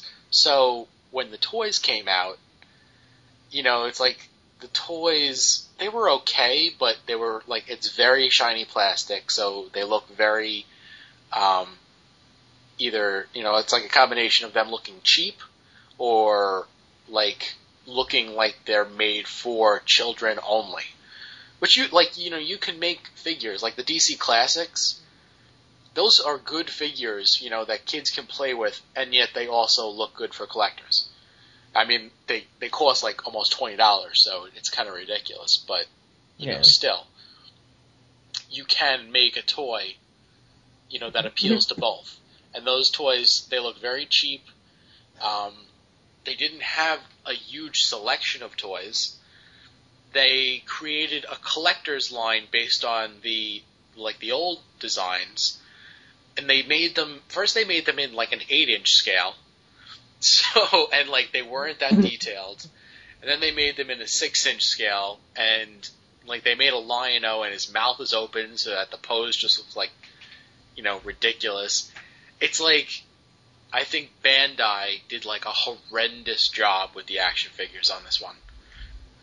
But, it didn't help that the designs, I wasn't that big on myself anyway. Like, if the designs were good, I absolutely would have been picking up like a Lion-O to, have it work. But, yeah. Well, the one saving grace for me is, like, I don't know how far they got in terms of actually making and airing episodes, because I think they took like a mid-season break kind of thing right, at some point. They just started airing the second half of the first season. Okay. So they have like a whole season though. Well, they have half a season out. There's like 10 episodes out so far, and I think they just aired the first one, so we have like another 9 episodes. Okay, because I remember reading around the time they were starting up that they were planning on doing like the series was going to be broken up into kind of story arcs. Mm-hmm. That each story arc is going to be its own thing, mm-hmm. but then it's going to be like, I don't even know how, like 15 episode story arcs that will be their own thing, but overall they'll be like this series and journey or whatever. Mm-hmm. So like at the very least, at some point we're going to get like a box set or something of this entire series, and it's going to feel like you're getting like a whole story. It'll be left hanging at some point, I'm sure, but there'll be like a good deal of meat to it. Yeah. Well, if you watch that first, you've watched the episodes? Yeah, I've seen like I forget what the last one I saw was, but like I saw like when they found the tower and all that stuff too, and like past that. So I mean, like right in the beginning, you see everybody evacuating into these caves, and the only ones that don't evacuate are the Thundercats that are on the show. So, and then all of a sudden, there was like a big explosion, and you think that all the rest of the Thundercats are dead, dun dun dun. I mean, it's pretty obvious that what they're setting it up for is that at some point, like, they're going to come out of the caves, and all the rest of the Thundercats are going to be around. Yeah. But I mean, like, they could have thrown that out and just, like, introduced a couple of new Thundercats every once in a blue moon that just happen to be on trips or whatever to the rest of the planet. Absolutely.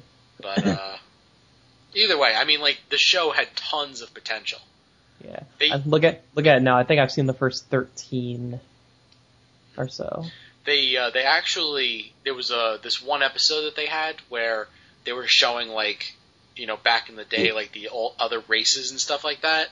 Yeah. And it basically tied the Thundercats universe into the Silverhawks universe. Oh, was this the one where Lion-O was, like, inside his ancestor's brain or something? Yes, yeah. Yeah, that was so cool. And this show, like, they did stuff with this show where it's like the cliche TV tropes that normally you'd be like, oh, okay, I guess we're doing this now. And it made it interesting. Yeah. Like, they had, like, the one-off, like random episodes where, like, oh, Lion-O's making this mistake, what a doofus. Oh, he learns his lesson in the end. Yeah. But, like, if you look at the specific things he's learning and why he's learning them, like, this is shit he needed. It's like, I like the whole thing with the pirates, that's like the third episode or something, like, by the time I got to the end of the episode, I felt like, you know what, I'm glad I watched that. I'm glad they did that. And that Peddlers thing, oh my god. Oh my god, that was so good. That was so good. That was moving. God, it's such a, that episode right there is a fantastic example of taking a cool idea and presenting it in a way that's awesome. Yeah. You know what sucks though? What? Remember the the episode where Lion-O and Tigra finally kind of have their falling out because of like what happened when they were kids or whatever? With like the pit. Oh yeah, yeah. Yeah, I'm trying not to spoil for people, but right. But like that's the one, because I've been trying to talk up this series to Jeremy and Rob to get them to watch it. And Rob watched that episode, and he was like, well, that sucked. I'm like, no, you picked the exact wrong one. That's like, that means nothing to you if you haven't seen the ones before. And now, based on that, he won't go back and watch the rest. You should definitely, like, that's Rob? Yeah, that's Rob. Yeah, Rob, if you're listening, then definitely, like, try and watch the Peddlers episode. Yes, or even, like, the first or even just Omens Part 1 and 2, because that's like a freaking... Well, yeah, I mean... It's like a movie, it's so good. Yeah, that's great, but I mean, if he's only going to dedicate a half hour, then, you know, that's like one of their highlights. Yeah. Shall we get back to reviewing comics? No, I want to talk about ThunderCats. I was so happy to see the Robert Burbles. I missed that one. That's one I didn't see. Like, the episode itself was just kind of so-so, but just seeing the Robert Burbles, I love Burbles. It's just... Do they have the same voice kind of thing? Synthesizer thing? Basically. Could you ever understand them in the old show? Yeah. I don't think I ever knew what a Burble was saying. I just relied on the other half of the conversation. It's like, brr, brr, brr, brr, brr, brr. Sure, we'll come to your village and help you fight the dragon. What? Okay, I guess they're gonna do that now. What's hysterical is that, you know, like, every once in a while, I'll eat fruit. I don't have anything against fruit, but I'll never go out of my way to, like, obtain fruit. It's a weird thing. Okay. But if Robert Burble fruit actually existed, like, I would fight people to eat that. God. What do they even eat? Like, shouldn't they eat, like engine parts or something? Aren't they robots? They're robot bears. They're like cyborgs. Oh, okay. Like, robot bear. How's that different from a robot anything? They're robots. It's like a cyborg bear. So, like, the bear part is engineered to create the oil that it needs to run the robot side. So creepy. Okay. I don't know. So speaking of Burbles, Green Lantern New Guardians number 6. Yes. By your pal Tony Bedard and Tyler Kirkham on art, and credits pages there. Oh yeah, it's inked by Bats. You should ask them about that. Like, how long did it take to train that bat to ink a comic book? Or if it's multiple bats. Yeah. Oh no, it just says bat. So it's one. Oh god, they better teach other bats too, because I don't know how long a bat lives. Anyway. And Nerafino, colorist. The only colorist that matters. Alright, so we're at the solar system ship, which I assume is moving forward because these stationary ships are just starting to crash into it, so I guess it's moving forward. Meanwhile, like, on the various worlds of the orrery, the Skittle Squad, which is a name I'm not going to abandon because Kyle used it himself, and I like it better than their team name of New Guardians. They're separated throughout the orrery, and Kyle just found out from a crazy monk that this crazy angel is going to come to try and kill them all. So Kyle tries to use his ring to contact everybody and warn them, and the ring says no dice because I'm a green ring and I can't talk to blue rings because I'm a green ring. So Kyle, in a not at all heavy-handed moment, smashes his fist against his heart, saying, "You want to feel something, ring? Feel me, feel my emotions. You want fear? I'm scared they're gonna die." And then the ring's like, "All right, stop it, I'll do it." So he contacts, everybody and says, "Everybody, Invictus is coming." That's the angel guy. We gotta regroup or he'll kill us. He doesn't tell them, how he's gonna come or what he looks like. But, now they're at least aware that something bad might be about to happen. And just as that message is delivered, Monk and Fatality get ambushed by Invictus, who can apparently walk through his statues of himself like they're doorways, which is kind of awesome. Yep.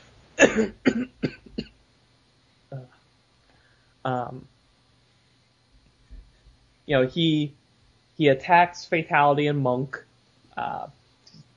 very blatantly wins, and they'll.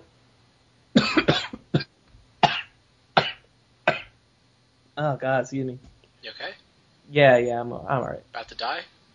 Not yet. Okay.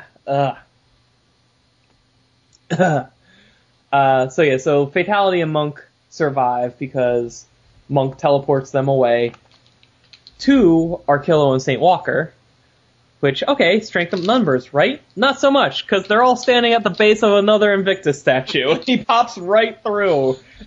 Well, of course. I mean, you want to go look at the local art, so obviously. Yeah, no. This is their Met. It's great. Arkillo, he's on this. And I like how they're showcasing the fact that Arkillo very much has a tongue. He's like Venom now. He's a big hulking monster with a 10-foot tongue that just has it waving in the wind all the ways. But, he doesn't do very well at all against Invictus. He does succeed in pissing Invictus off by blowing up his monument, which is great for everybody, right? Well, I guess it's great for the people that are next to another one that he was planning on going to. Yes, true. Those four guys are getting their butts kicked until Kyle shows up and throws a bitchin' battleship at him. And Glomulus is laughing his ass off. It's great. Till Invictus really gets mad. He does this thing, like his body glows and he's kind of focusing all of his light into one spot, so the rest of him is like this photo-negative black. It looks really awesome. And he's about to Care Bear stare everybody to death. But St. Walker decides, alright, I'm going to stop this madness my way. So he does this thing where he locks his ring, and he tries to pull something good out of Invictus's mind to kind of calm him down. Invictus, he's taken aback by this. He's really surprised. He thought these were all evil, sinner, bad people. But he sees hope. He sees somebody who's, pun intended, on the side of the angels. Still gonna kill him, though. He's like, you think you could violate my mind this way and manipulate my emotions? No. He grabs St. Walker's ring hand, and that's kind of where we leave that for the moment. As Bleeze, our newly, in Air Bunny's newly mentally restored Bleeze, has made her way to the orrery to, gather intel about the red ring that came to Kyle, I guess? I don't know. She's coming, so it'll be cool. Well, somewhere over the past month, I lost my issue. Oh. I remember it pretty well. It was a great issue. Love the art. I can be really... I could have lost any issue and just said the same exact thing.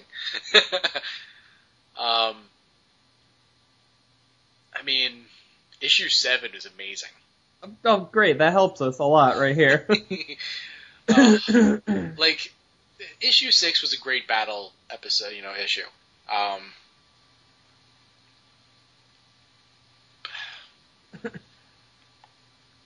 Trying to think of. Do you have anything at all to say about this issue? I don't This is know. your favorite book. I know, but I haven't gotten a chance to review it. Oh, Jesus. So. Excuse me. Let's see. I mean, I don't know. It was fairly typical fight issue. Done well. Dialogue is always good. And like I said, the art, it's Tyler Kirkham art, so that was awesome. Yeah, the art. I really like the art in places here with like at one point, Arquillo kind of armors himself up when he goes after Invictus, and it looks cool for the 2 panels it's in. That shot where Invictus just blows him away.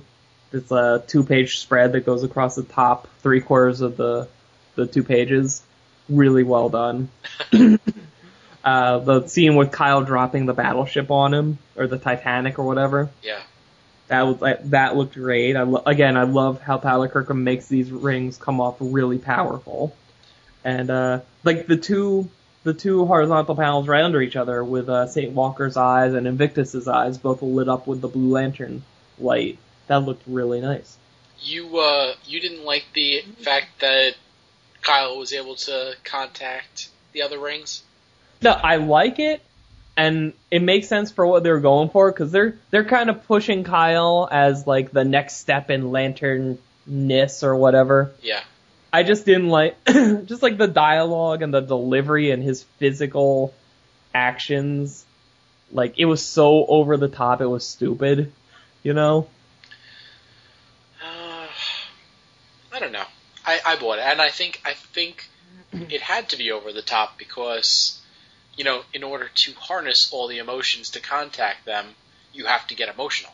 Oh yeah, no, and I agree, but you can deliver it in a way that doesn't sound incredibly cheesy and lame. Right, but by the same token, you have to let them know, immediately, because this guy's, phasing through statues to, get the other guys. I know. I'm not quite... Listen, my issue here is with the specific words that were put into his mouth, and probably with him beating his chest while saying them. That's it. I bought it. What you call it? Then, yeah, him being able to go through the different statues. I kind of like the fact that he's, so incredibly powerful. Yeah. That, nothing they can do is touching him. Well, he needs to be. Because, think about where this story arc started. It started with Kyle becoming so powerful he could fight off all of the Guardians by himself. So you want a credible threat, you bring in this guy who can beat to a pulp all of this group by himself. Mm-hmm. So that, I promise you, within the next few issues, Kyle's going to get all that power again and fight this guy on an even field.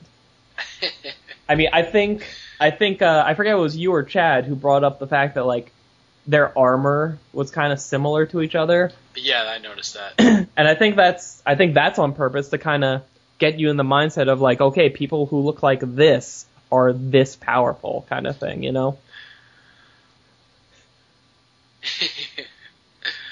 Issue 7 is awesome. Stop it! I hate you. Oh, man. So issue 7 offers something of a resolution. Okay, don't tell me. I'm not going to. Can I tell you what I think is going to happen, and you can't confirm or deny it? Well, I just want to say that what they do give you in terms of resolution, it's so good. Oh, it's so good. But yes, please tell me what you think is going to happen. You're wrong, by the way. All right. And I think, and this ties into I forget, but I think the point of the solar system ship looking like a solar system might be so Kyle can blow it up. and that clearly sending the message, okay, he's powerful enough to blow up a solar system. Because think about it, that would shake up I almost said shake up the status quo. That's not what I mean to say, but like, it would give this group of characters a good reason to stay together because they would want to keep an eye on somebody who could do that. Right. At the same time, it would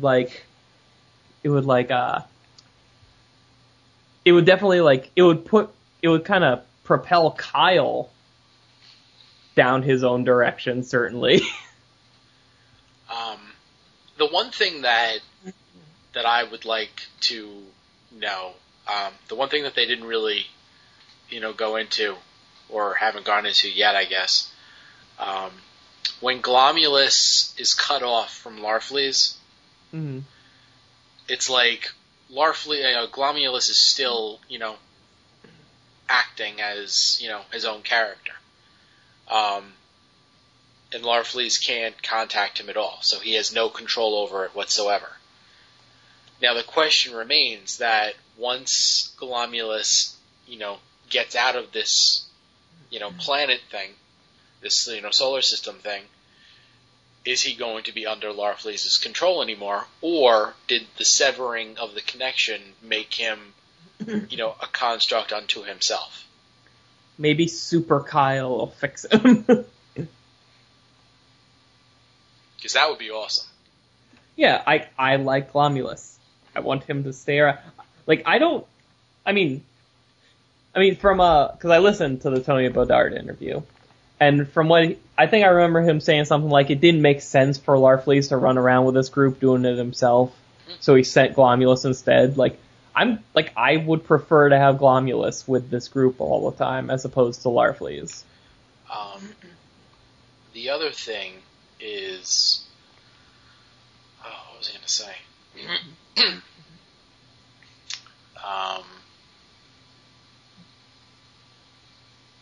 Oh yeah, with as powerful as Kyle was in that, first couple of issues when he had that costume similar to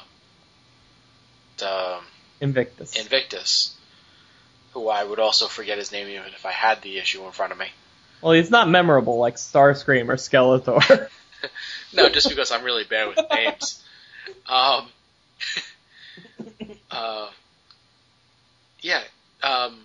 Kyle didn't actually have an orange ring. Yeah.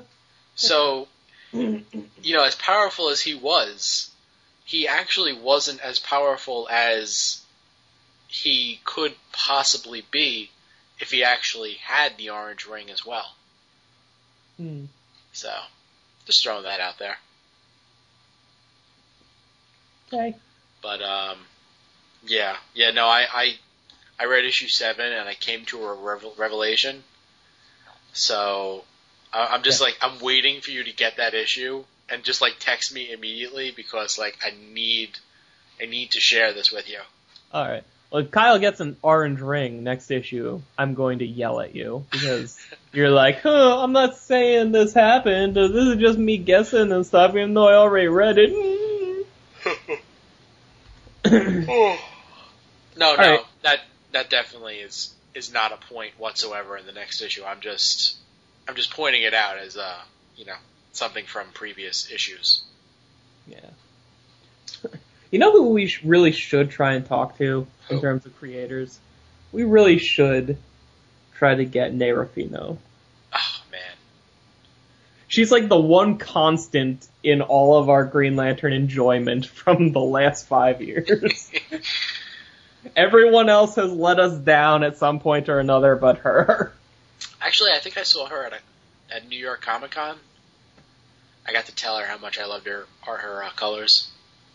Cool. I mean, as much as I love her art, and I mean, her not the stuff that not just the stuff that she colors, because she also does do pencils and stuff. That's gorgeous as well. I don't know exactly what to ask a colorist. Eh. I mean, we could have her on and just talk to her, because that'd be cool, I'm sure. But I mean, come on, like the color, especially like she was drawing like Blackest Night stuff and all this stuff, like where, like, can you imagine like how hard it must be to keep everything straight, yeah. Like at one point there was like 185 lanterns on the same page together, completely mixed up. Like, okay, this one's supposed to be blue, and this one and this beam should be this color, and what? Okay, like I don't know. I feel like we'd have stuff to say. Nay, do you ever, just want to, take one of these lanterns in the background and color them in teal? Like, do you ever look at a spread in Blackest Night that you have to color and want to jump out of a window? Oh. Speaking of jumping out of a window, shall we go to Red Lanterns? Yes. And give a creative team for once. You like that segue? Yeah, which I think it was kind of misplaced, but okay. Well, no, but for previous issues. Okay. We got Red Lanterns number 6, and since Dan is being a little baby, I'll tell everybody. The writer is Peter Milligan. The artist is Ed Benes. Looks like inks is Diego Bernard and probably Rob Hunter. I don't know where the credit page is. Oh, there it is. It's hidden in the corner. Pencils by Ed Benes and Diego Bernard. Oh, they shared pencils on this. Inker Rebecca Buckman. Colorist Nathan Eyring. Okay, there we go. So, oh god, Jack Moore. That's the kind of spineless brother, the yes. timid one. Starts out this issue, his spine snaps. Right. So it's kind of a jarring start, isn't it? He's looking right at you. And he's like, "Oh, hey, my spine just snapped." Oh, awesome. Okay, so we have an Earthborn Red Lantern, and right off the bat, you know that things are going to be a little different because he says, you see the bum, just like you see when everybody becomes a Red Lantern. And he says, "I'm Jack Moore, an English literature student at Oxford. Streaming blood fills my mouth. My heart pounds. It's going to explode. But it doesn't. My heart keeps beating." So right there you have, this is the difference between him and everybody else. His heart is still beating. And then they go on to, show you what he went through when he was younger, because he was an orphan. His brother somehow was able to fit in, but he just took refuge in books. And he never got angry at anybody. He's been controlling his anger for his entire life, which is why his heart didn't explode, because he's become a master of controlling his rage. He tries to warn the cops that are, that just killed his brother, and he ends up spitting up red fire vomit on them, melting their skin. Yeah. It's pretty awesome. Yeah. So, he's just kind of like wondering what's going on. He has no idea. He, tastes burning in his mouth. They start shooting at him, and he wants to get away from it to figure out what he is. Realizes he's flying. And then we flash back to Yasmalt. Atrocitus is going after Bleez because, what's his name, Krona's gone. And Bleez is just like, yeah, I'm not going to take this lying down. So, they're fighting it, they're duking it out, until finally everybody else, all the rest of the Red Lanterns are like, leave her alone, you're being an ass. So he's pissed, he's really pissed, because now they're all, revolting. And he's wondering, what's going to happen, because now things are changing. People are, might actually follow Bleez instead of him. Back on Earth, this Red Lantern guy he goes to, like, the one person that took care of him after his mom died, which is his dead grandfather.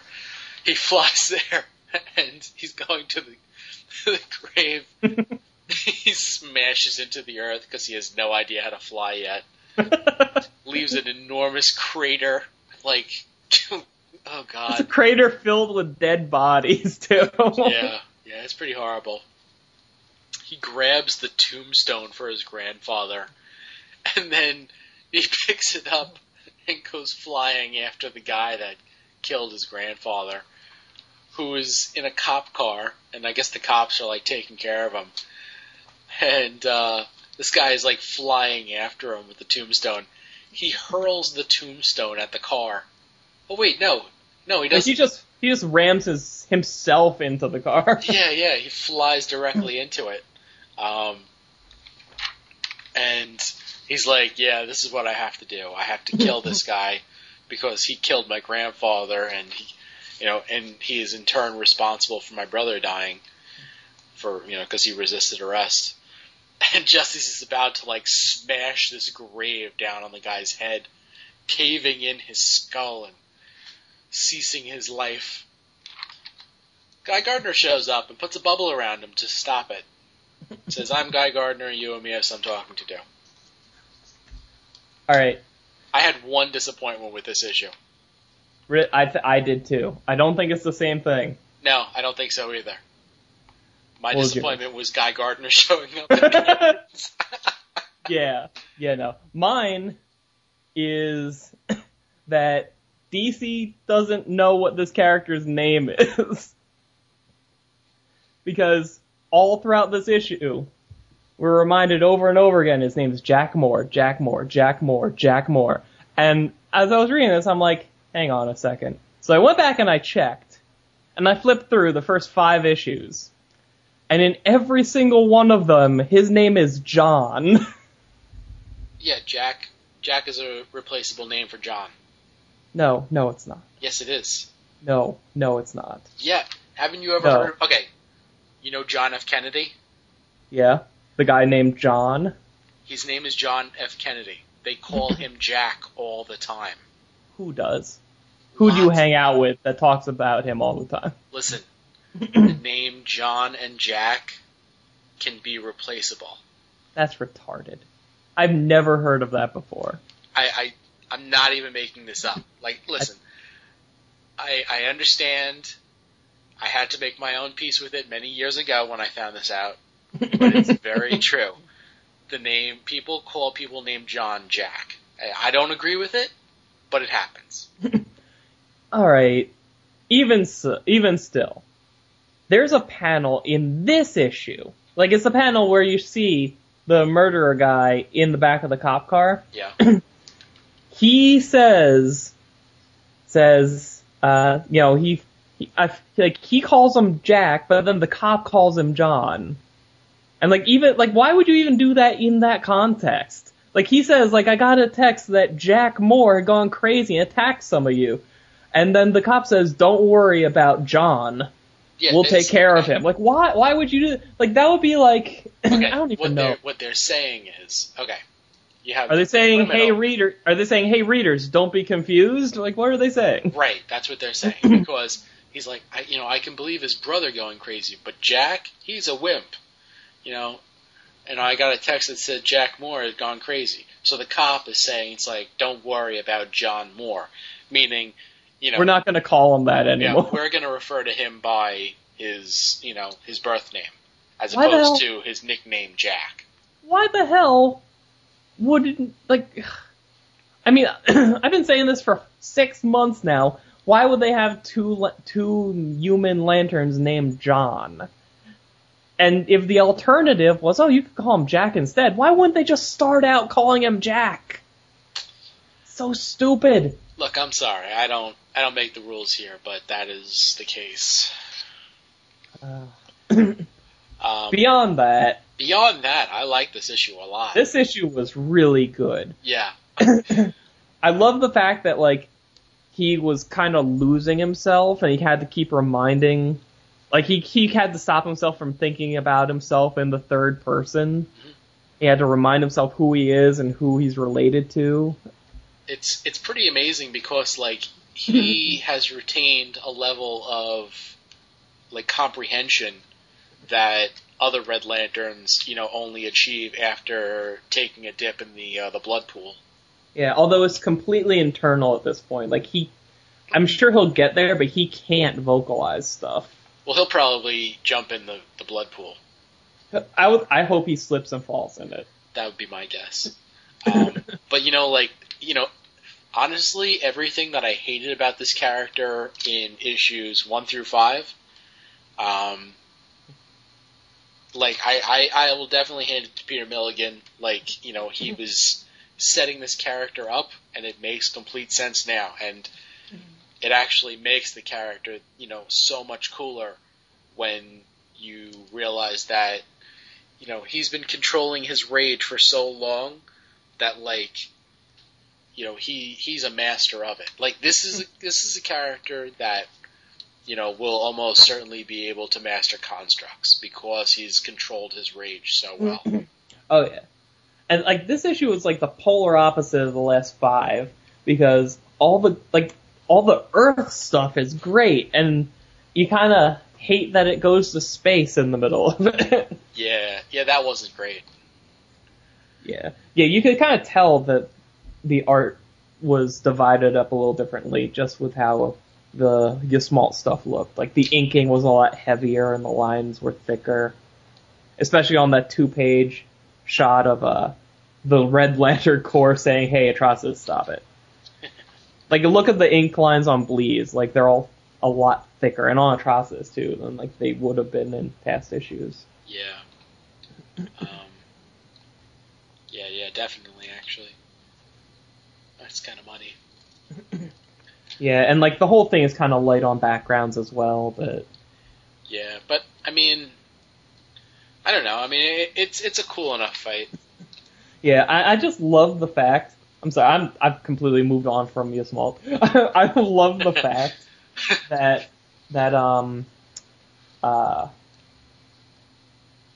Jack, or whatever his name is. Jack John? Yeah, Jack. We should give him a different name every episode. I love the fact that he's having this deep introspective moment while the police are actively trying to beat the shit out of him, and he doesn't even notice.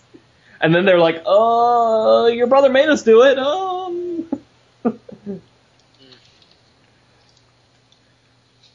I thought it was really funny towards the end there that when the cop shot him with a taser, she yelled out, "Taser." She was announcing her attack. That's awesome. That's like pulling out a gun, yelling, "Bullets!" and then shooting.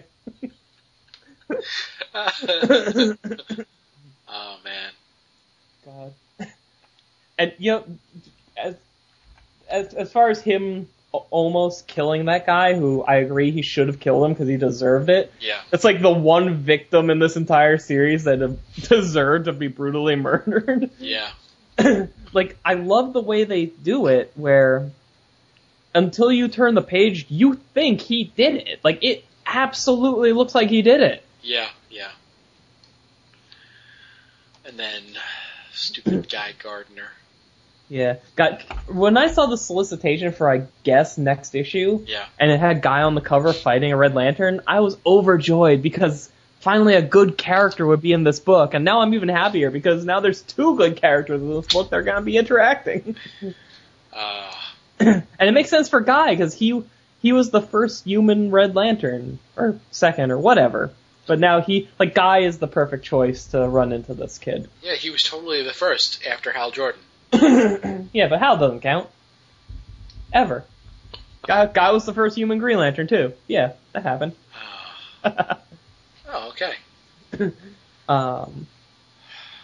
Trying to think if there was anything else. Well, I don't think so. But I don't think that that's a bad thing. No. I like you mentioned his flight. I like the fact that he doesn't know how to work his powers yet. He can't keep himself from vomiting fire on people. He can't stop when he flies. Mm-hmm.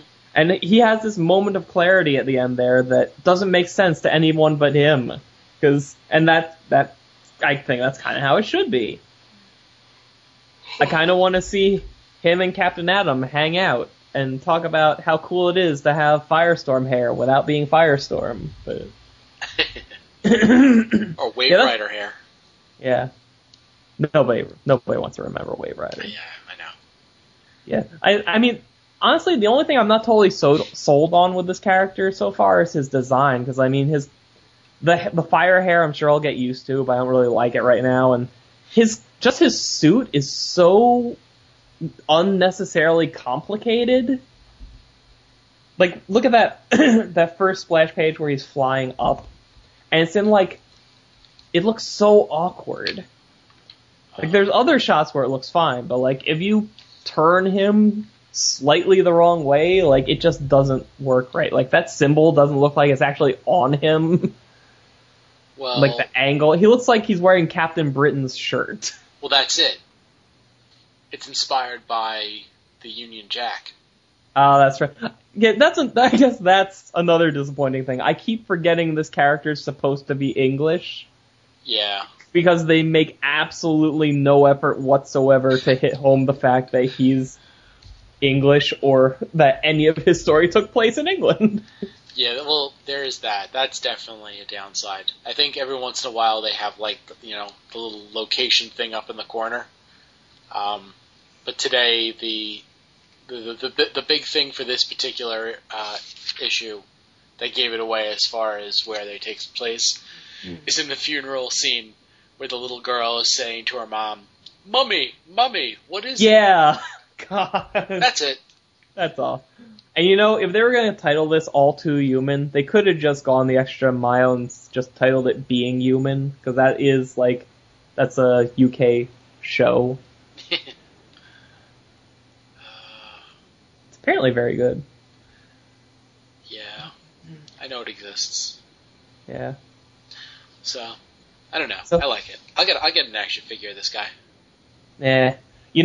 Part of me, because again, cartoon, part of me is disappointed that he's not Razor, but, So, I mean, and I feel like that comparison is going to come up a lot, because it's two cases where you're going to have a Red Lantern main character that's going to be kind of your POV character for the Red Lanterns, and their name starts with an R, because he's apparently going to take the name Rancor at some point, which, I don't know, isn't that the thing in Star Wars in that pit? But yeah.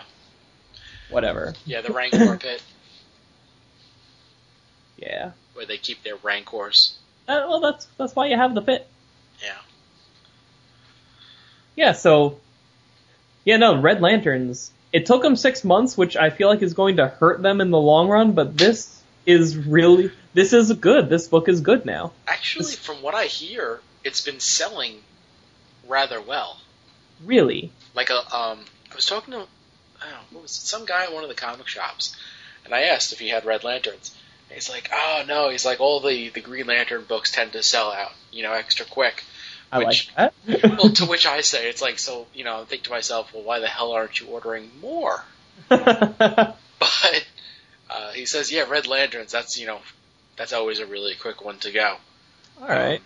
Hopefully those people will still keep going now that the book is getting better. Yeah, well, I think this is definitely going to pull in a bunch of new readers. Yeah. So, but yeah, I mean, I'm very happy. We have to read the book anyway. Yeah. But now I'm on board. Now I really enjoy it. Yeah. I mean, it took 6 months, but we're finally getting into the territory of where we kind of wanted the book to be from issue 1. Maybe not in terms of exactly plot or content or anything, but in terms of the quality. Uh-huh. So, yeah. No, Red Lanterns, number 6. Definitely get number 6 if you were thinking about trying this series. Yeah. Ignore the crap that came before. No. Some of it was okay. Yeah, okay. So I guess that's all the books for this month. Yep. Did you read Justice League number 6? Was that the finale to the first story arc? Yeah. Yes, I did. I didn't actually finish reading it. Like I You didn't finish the issue? No, I bought it. I didn't read that one. Oh, okay. So. I mean, it was good. Like, it ended on kind of a failed attempt at humor, but they brought it back around to something kind of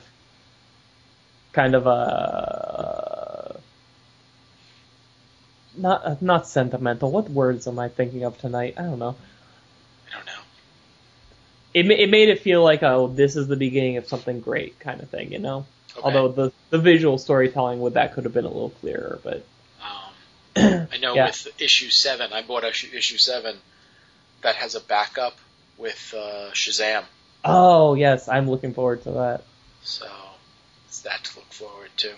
Yeah, and issue 7 is the first one in the present day, too. Have you been keeping up with Aquaman? I've been buying all the issues. I still have yet to read a bunch of them, although I did pick up issue 7, and I read that one. So I still have to go back and read, I guess 6 through 4. Yeah, in that order. Yes. 4 to 6 or 3 to 6. I'm not sure if I read issue 3 yet. Oh, just read the whole story arc. It'll go by in like a half an hour. But 7 was really good. 7 was really cool. And if anybody out there hasn't tried Aquaman yet, for whatever stupid reason, you really should. It's a great book. And issue 6 is a Mira solo issue. So if you liked her in Blackest Night, read this thing. I've been picking up the issues to Captain Atom. That one,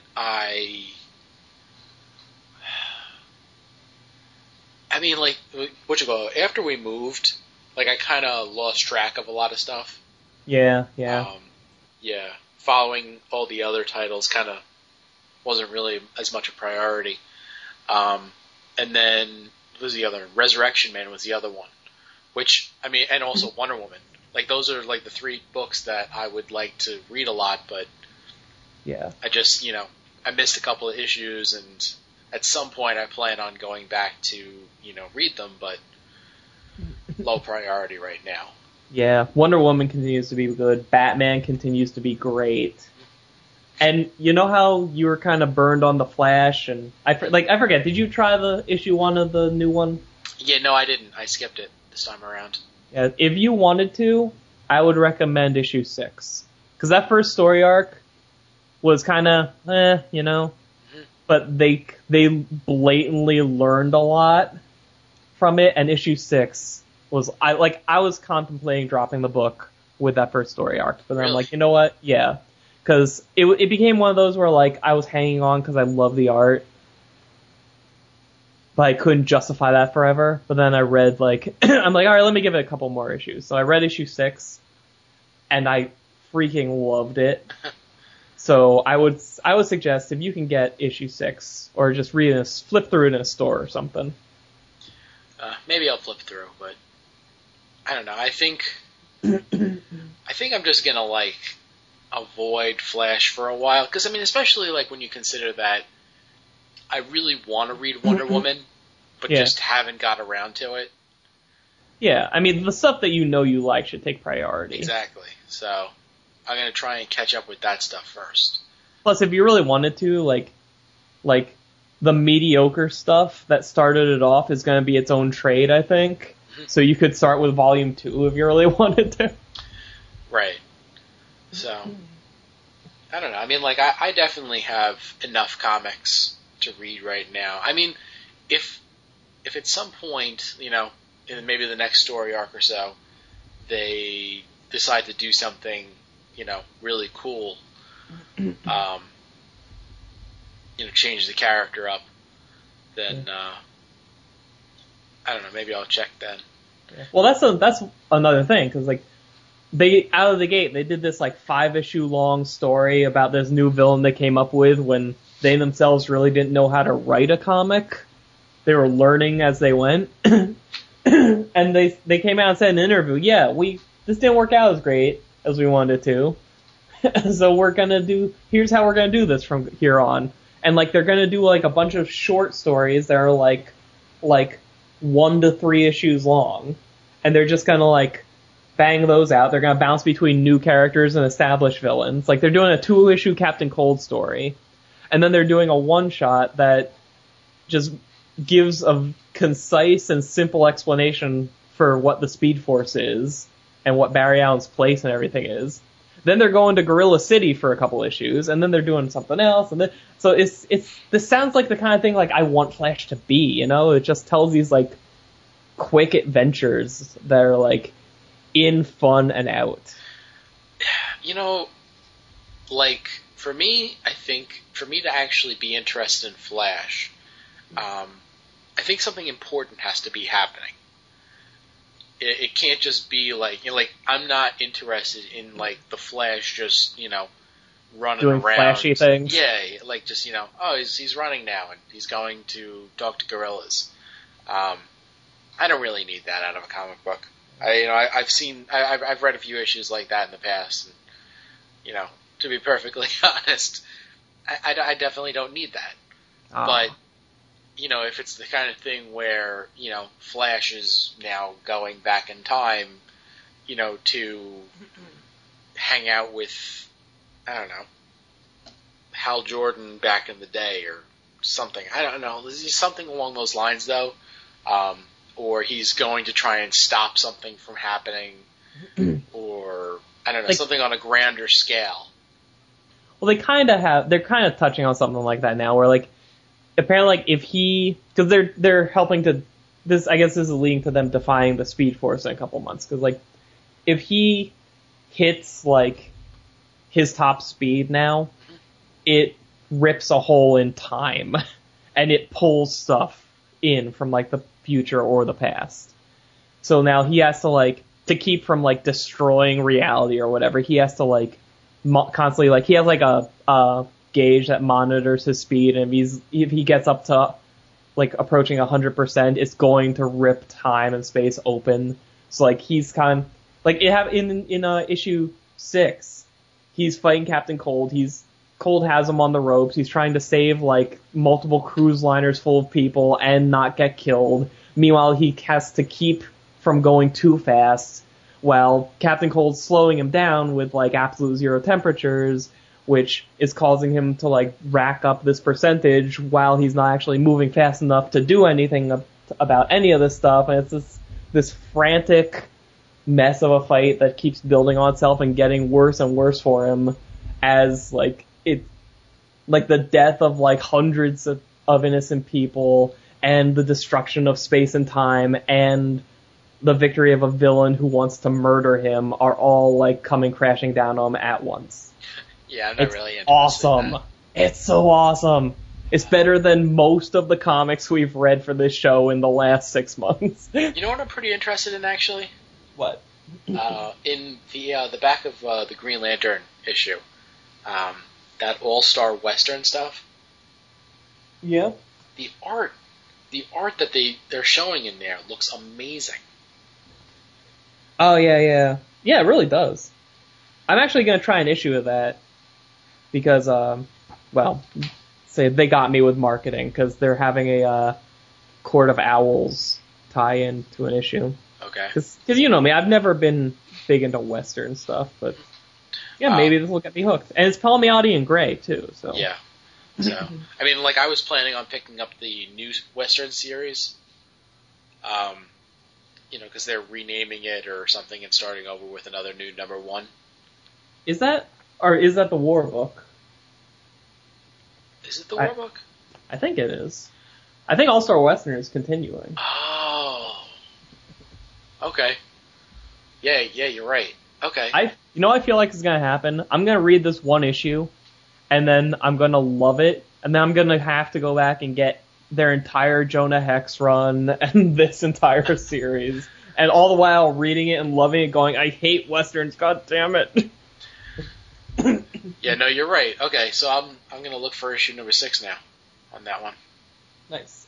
Cool. Okay. Yeah. Now, before we close up shop, okay, we should tell people about the forums. Oh. Yeah, you want to tackle that one? Yeah. Okay. So our old forums, as Dan constantly liked to remind everybody, were at thecomicforums.com. It was a big thing run by CGS, Comic Geek Speak. They had this huge network kind of thing where tons of different podcasts could have their forum hosted, by the same people. They took care of all the expenses, and like the major benefit to the whole thing was that, once you logged in, you could, hop around and visit other people's forums, and you're basically taking, it all took place in, in the same network, so everybody, kind of knew each other. And it also helped for some of the other forums that, maybe normally wouldn't get that much interaction. Maybe somebody would spot it and be like, oh, let me check and see what they're talking about. Oh, let me listen to their podcast, stuff like that. That's how we actually got a few listeners. Yeah. Or more than a few, probably. Most of them. So, what happened was there was an issue where the forums became so popular that the CGS guys were going over their allotted data limit, and the company that was doing the service providing, they finally realized this after a number of months. Like, they had been going over for a while. So they just abruptly, turned the forums off and said, okay, well, you'll have to go to a higher plan if this is something that you want to do. And so that wasn't really in the budget for CGS, so they had to, do what was right, and they, for them. So they started up a new forums. Still at thecomicforums.com. Right. But because of the cost, they could no longer, host the forums for everybody else. So, I mean, it stinks to not be part of the community. I mean, not that, we'll still be part of the community, just not, our forums. The LanternCast temporary forum, that we've had for, months and actually a couple of years now, in times of the forum actually going down from CGS. So we decided, okay, well, we need a steady forum now, so let's let's upgrade this one. So you can go to LanternCast.forumotion.com. That's forum, O-T-I-O-N. So it's like a combination of forum and motion. They share a common M. Yes. LanternCast.forumotion.com, or just go to the website, LanternCast.com, and click on the forum button. And it's very simple to register. Yeah, there's no lengthy wait for an approval process this time. Yeah, no, that's completely been done away with. So you log right in and start posting. Yeah, a lot of our regulars have already migrated over. Not everybody, but a good handful. Yeah, quite a few. I'm not. I guess this is probably a couple of people that haven't made the transfer yet, but they'll find us eventually. Yeah. And actually, we've gotten some new people that were never on the old forums. Like Mark Marble, he was never actually registered on the last forums. What's his name on there? Off the top of my head, I'm not really sure. Okay, because some people registered different names for this one than the last one, and it throws me a little bit. Yes, and part of the fun is trying to figure out who's who. Yeah. And actually, we got a few people popping up that we haven't talked to in a while on the old one, so yeah, it's shaping up. Yeah, so we've got the new forums. Oh, and also, I've installed also a chat room for the LanternCast. Something that we're going to try out. what we, are going to try and do at some point is schedule kind of like a LanternCast chat party. So, we'll make the announcement here, we'll make the announcement on the forums. So if on, I don't know, whenever we tend to decide to do it, maybe it's a Thursday night, maybe it's a Sunday night, whatever, you log on at the particular time and we all chit-chat about Green Lantern or whatever. So. Yeah. So yeah, go to our forums, LanternCast.com or whatever that thing is you said. And still, by all means, go to thecomicforums.com and register there too. Be a part of CGS's community, though it's smaller now. We still, I don't know, that's the big thing. Like, I registered over there, I'm trying to post, because I tend to get out of sight, out of mind with people, and I don't want to lose touch with everybody who's still over there. So, and, I feel like there's gonna be some people out there who think, oh, why didn't they get invited to have their forum back? There's no bad blood between anybody in this other than possibly CGS and the providers that cut off the service and abruptly. Yeah, and deleted 3 years of our history. But yeah, no, they still they have a section at the bottom that's dedicated exclusively to promoting other people's shows and everything. So they're still all about helping out the rest of the community. So go there, talk some comics with them, and go to our forum too and talk some stuff with us. Yes. Was there anything else that we need to talk about? I don't know. I don't think so. Maybe? Nah. Oh! What? Oh, man. What? Lauren and I got a package today. Okay. In the mail. Oh, good. Yay. Yes. And for this, we need to thank John Godwin and Rachel Langford. Oh, I know what this is. Oh, yeah. It's... Well, first off, a Millennium Falcon plush. Yeah. Which is awesome. A maternity shirt for Lauren that it takes the Intel Inside logo and it says Geek Inside. Yeah. Which is awesome. And then there are 2 onesies. One, a red onesie that says Bazinga. Yeah. And a green onesie with the Green Lantern symbol. Man, it's so awesome. That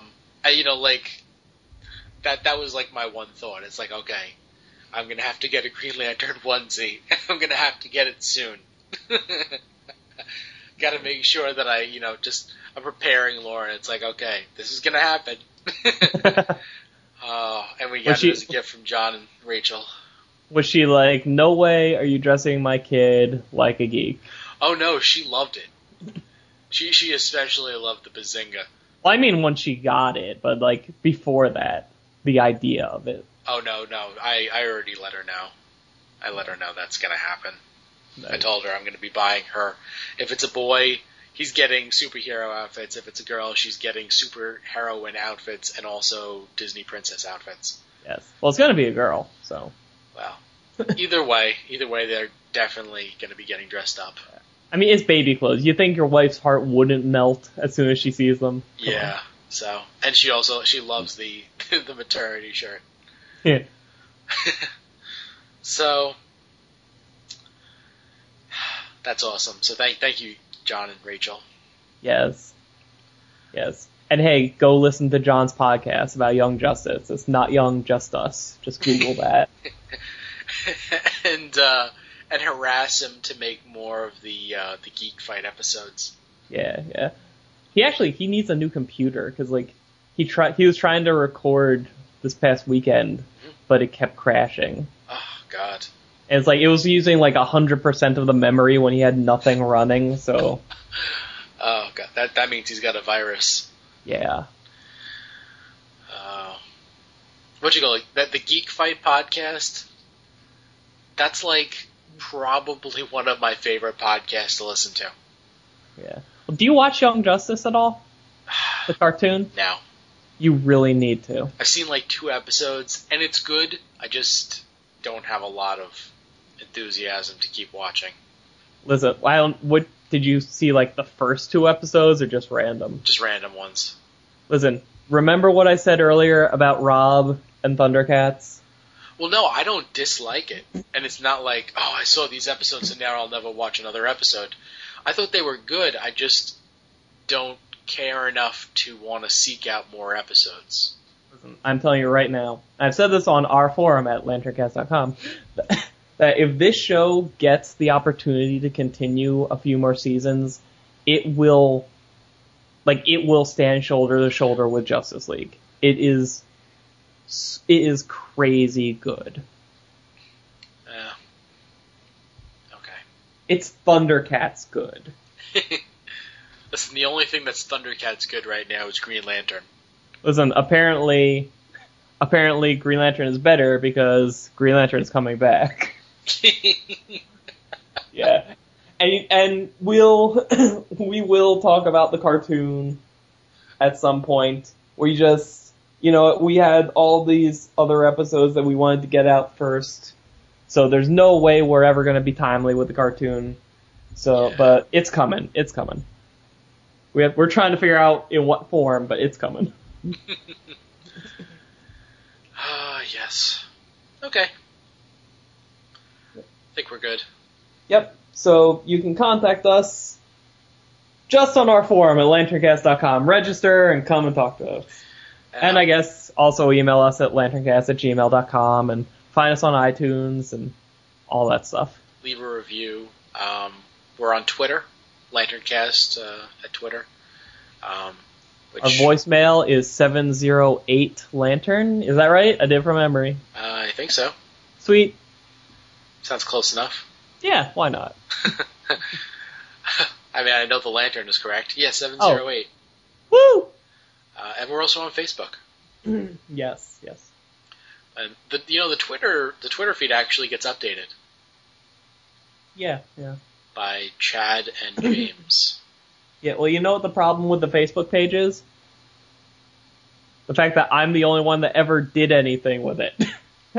Chad posts things occasionally. Oh yeah, occasionally he does, yeah. Yeah, not me. You don't do anything. No. Oh, wow. Andre Heredia, I don't know if the S is silent or not, posted a picture of a Green Lantern car.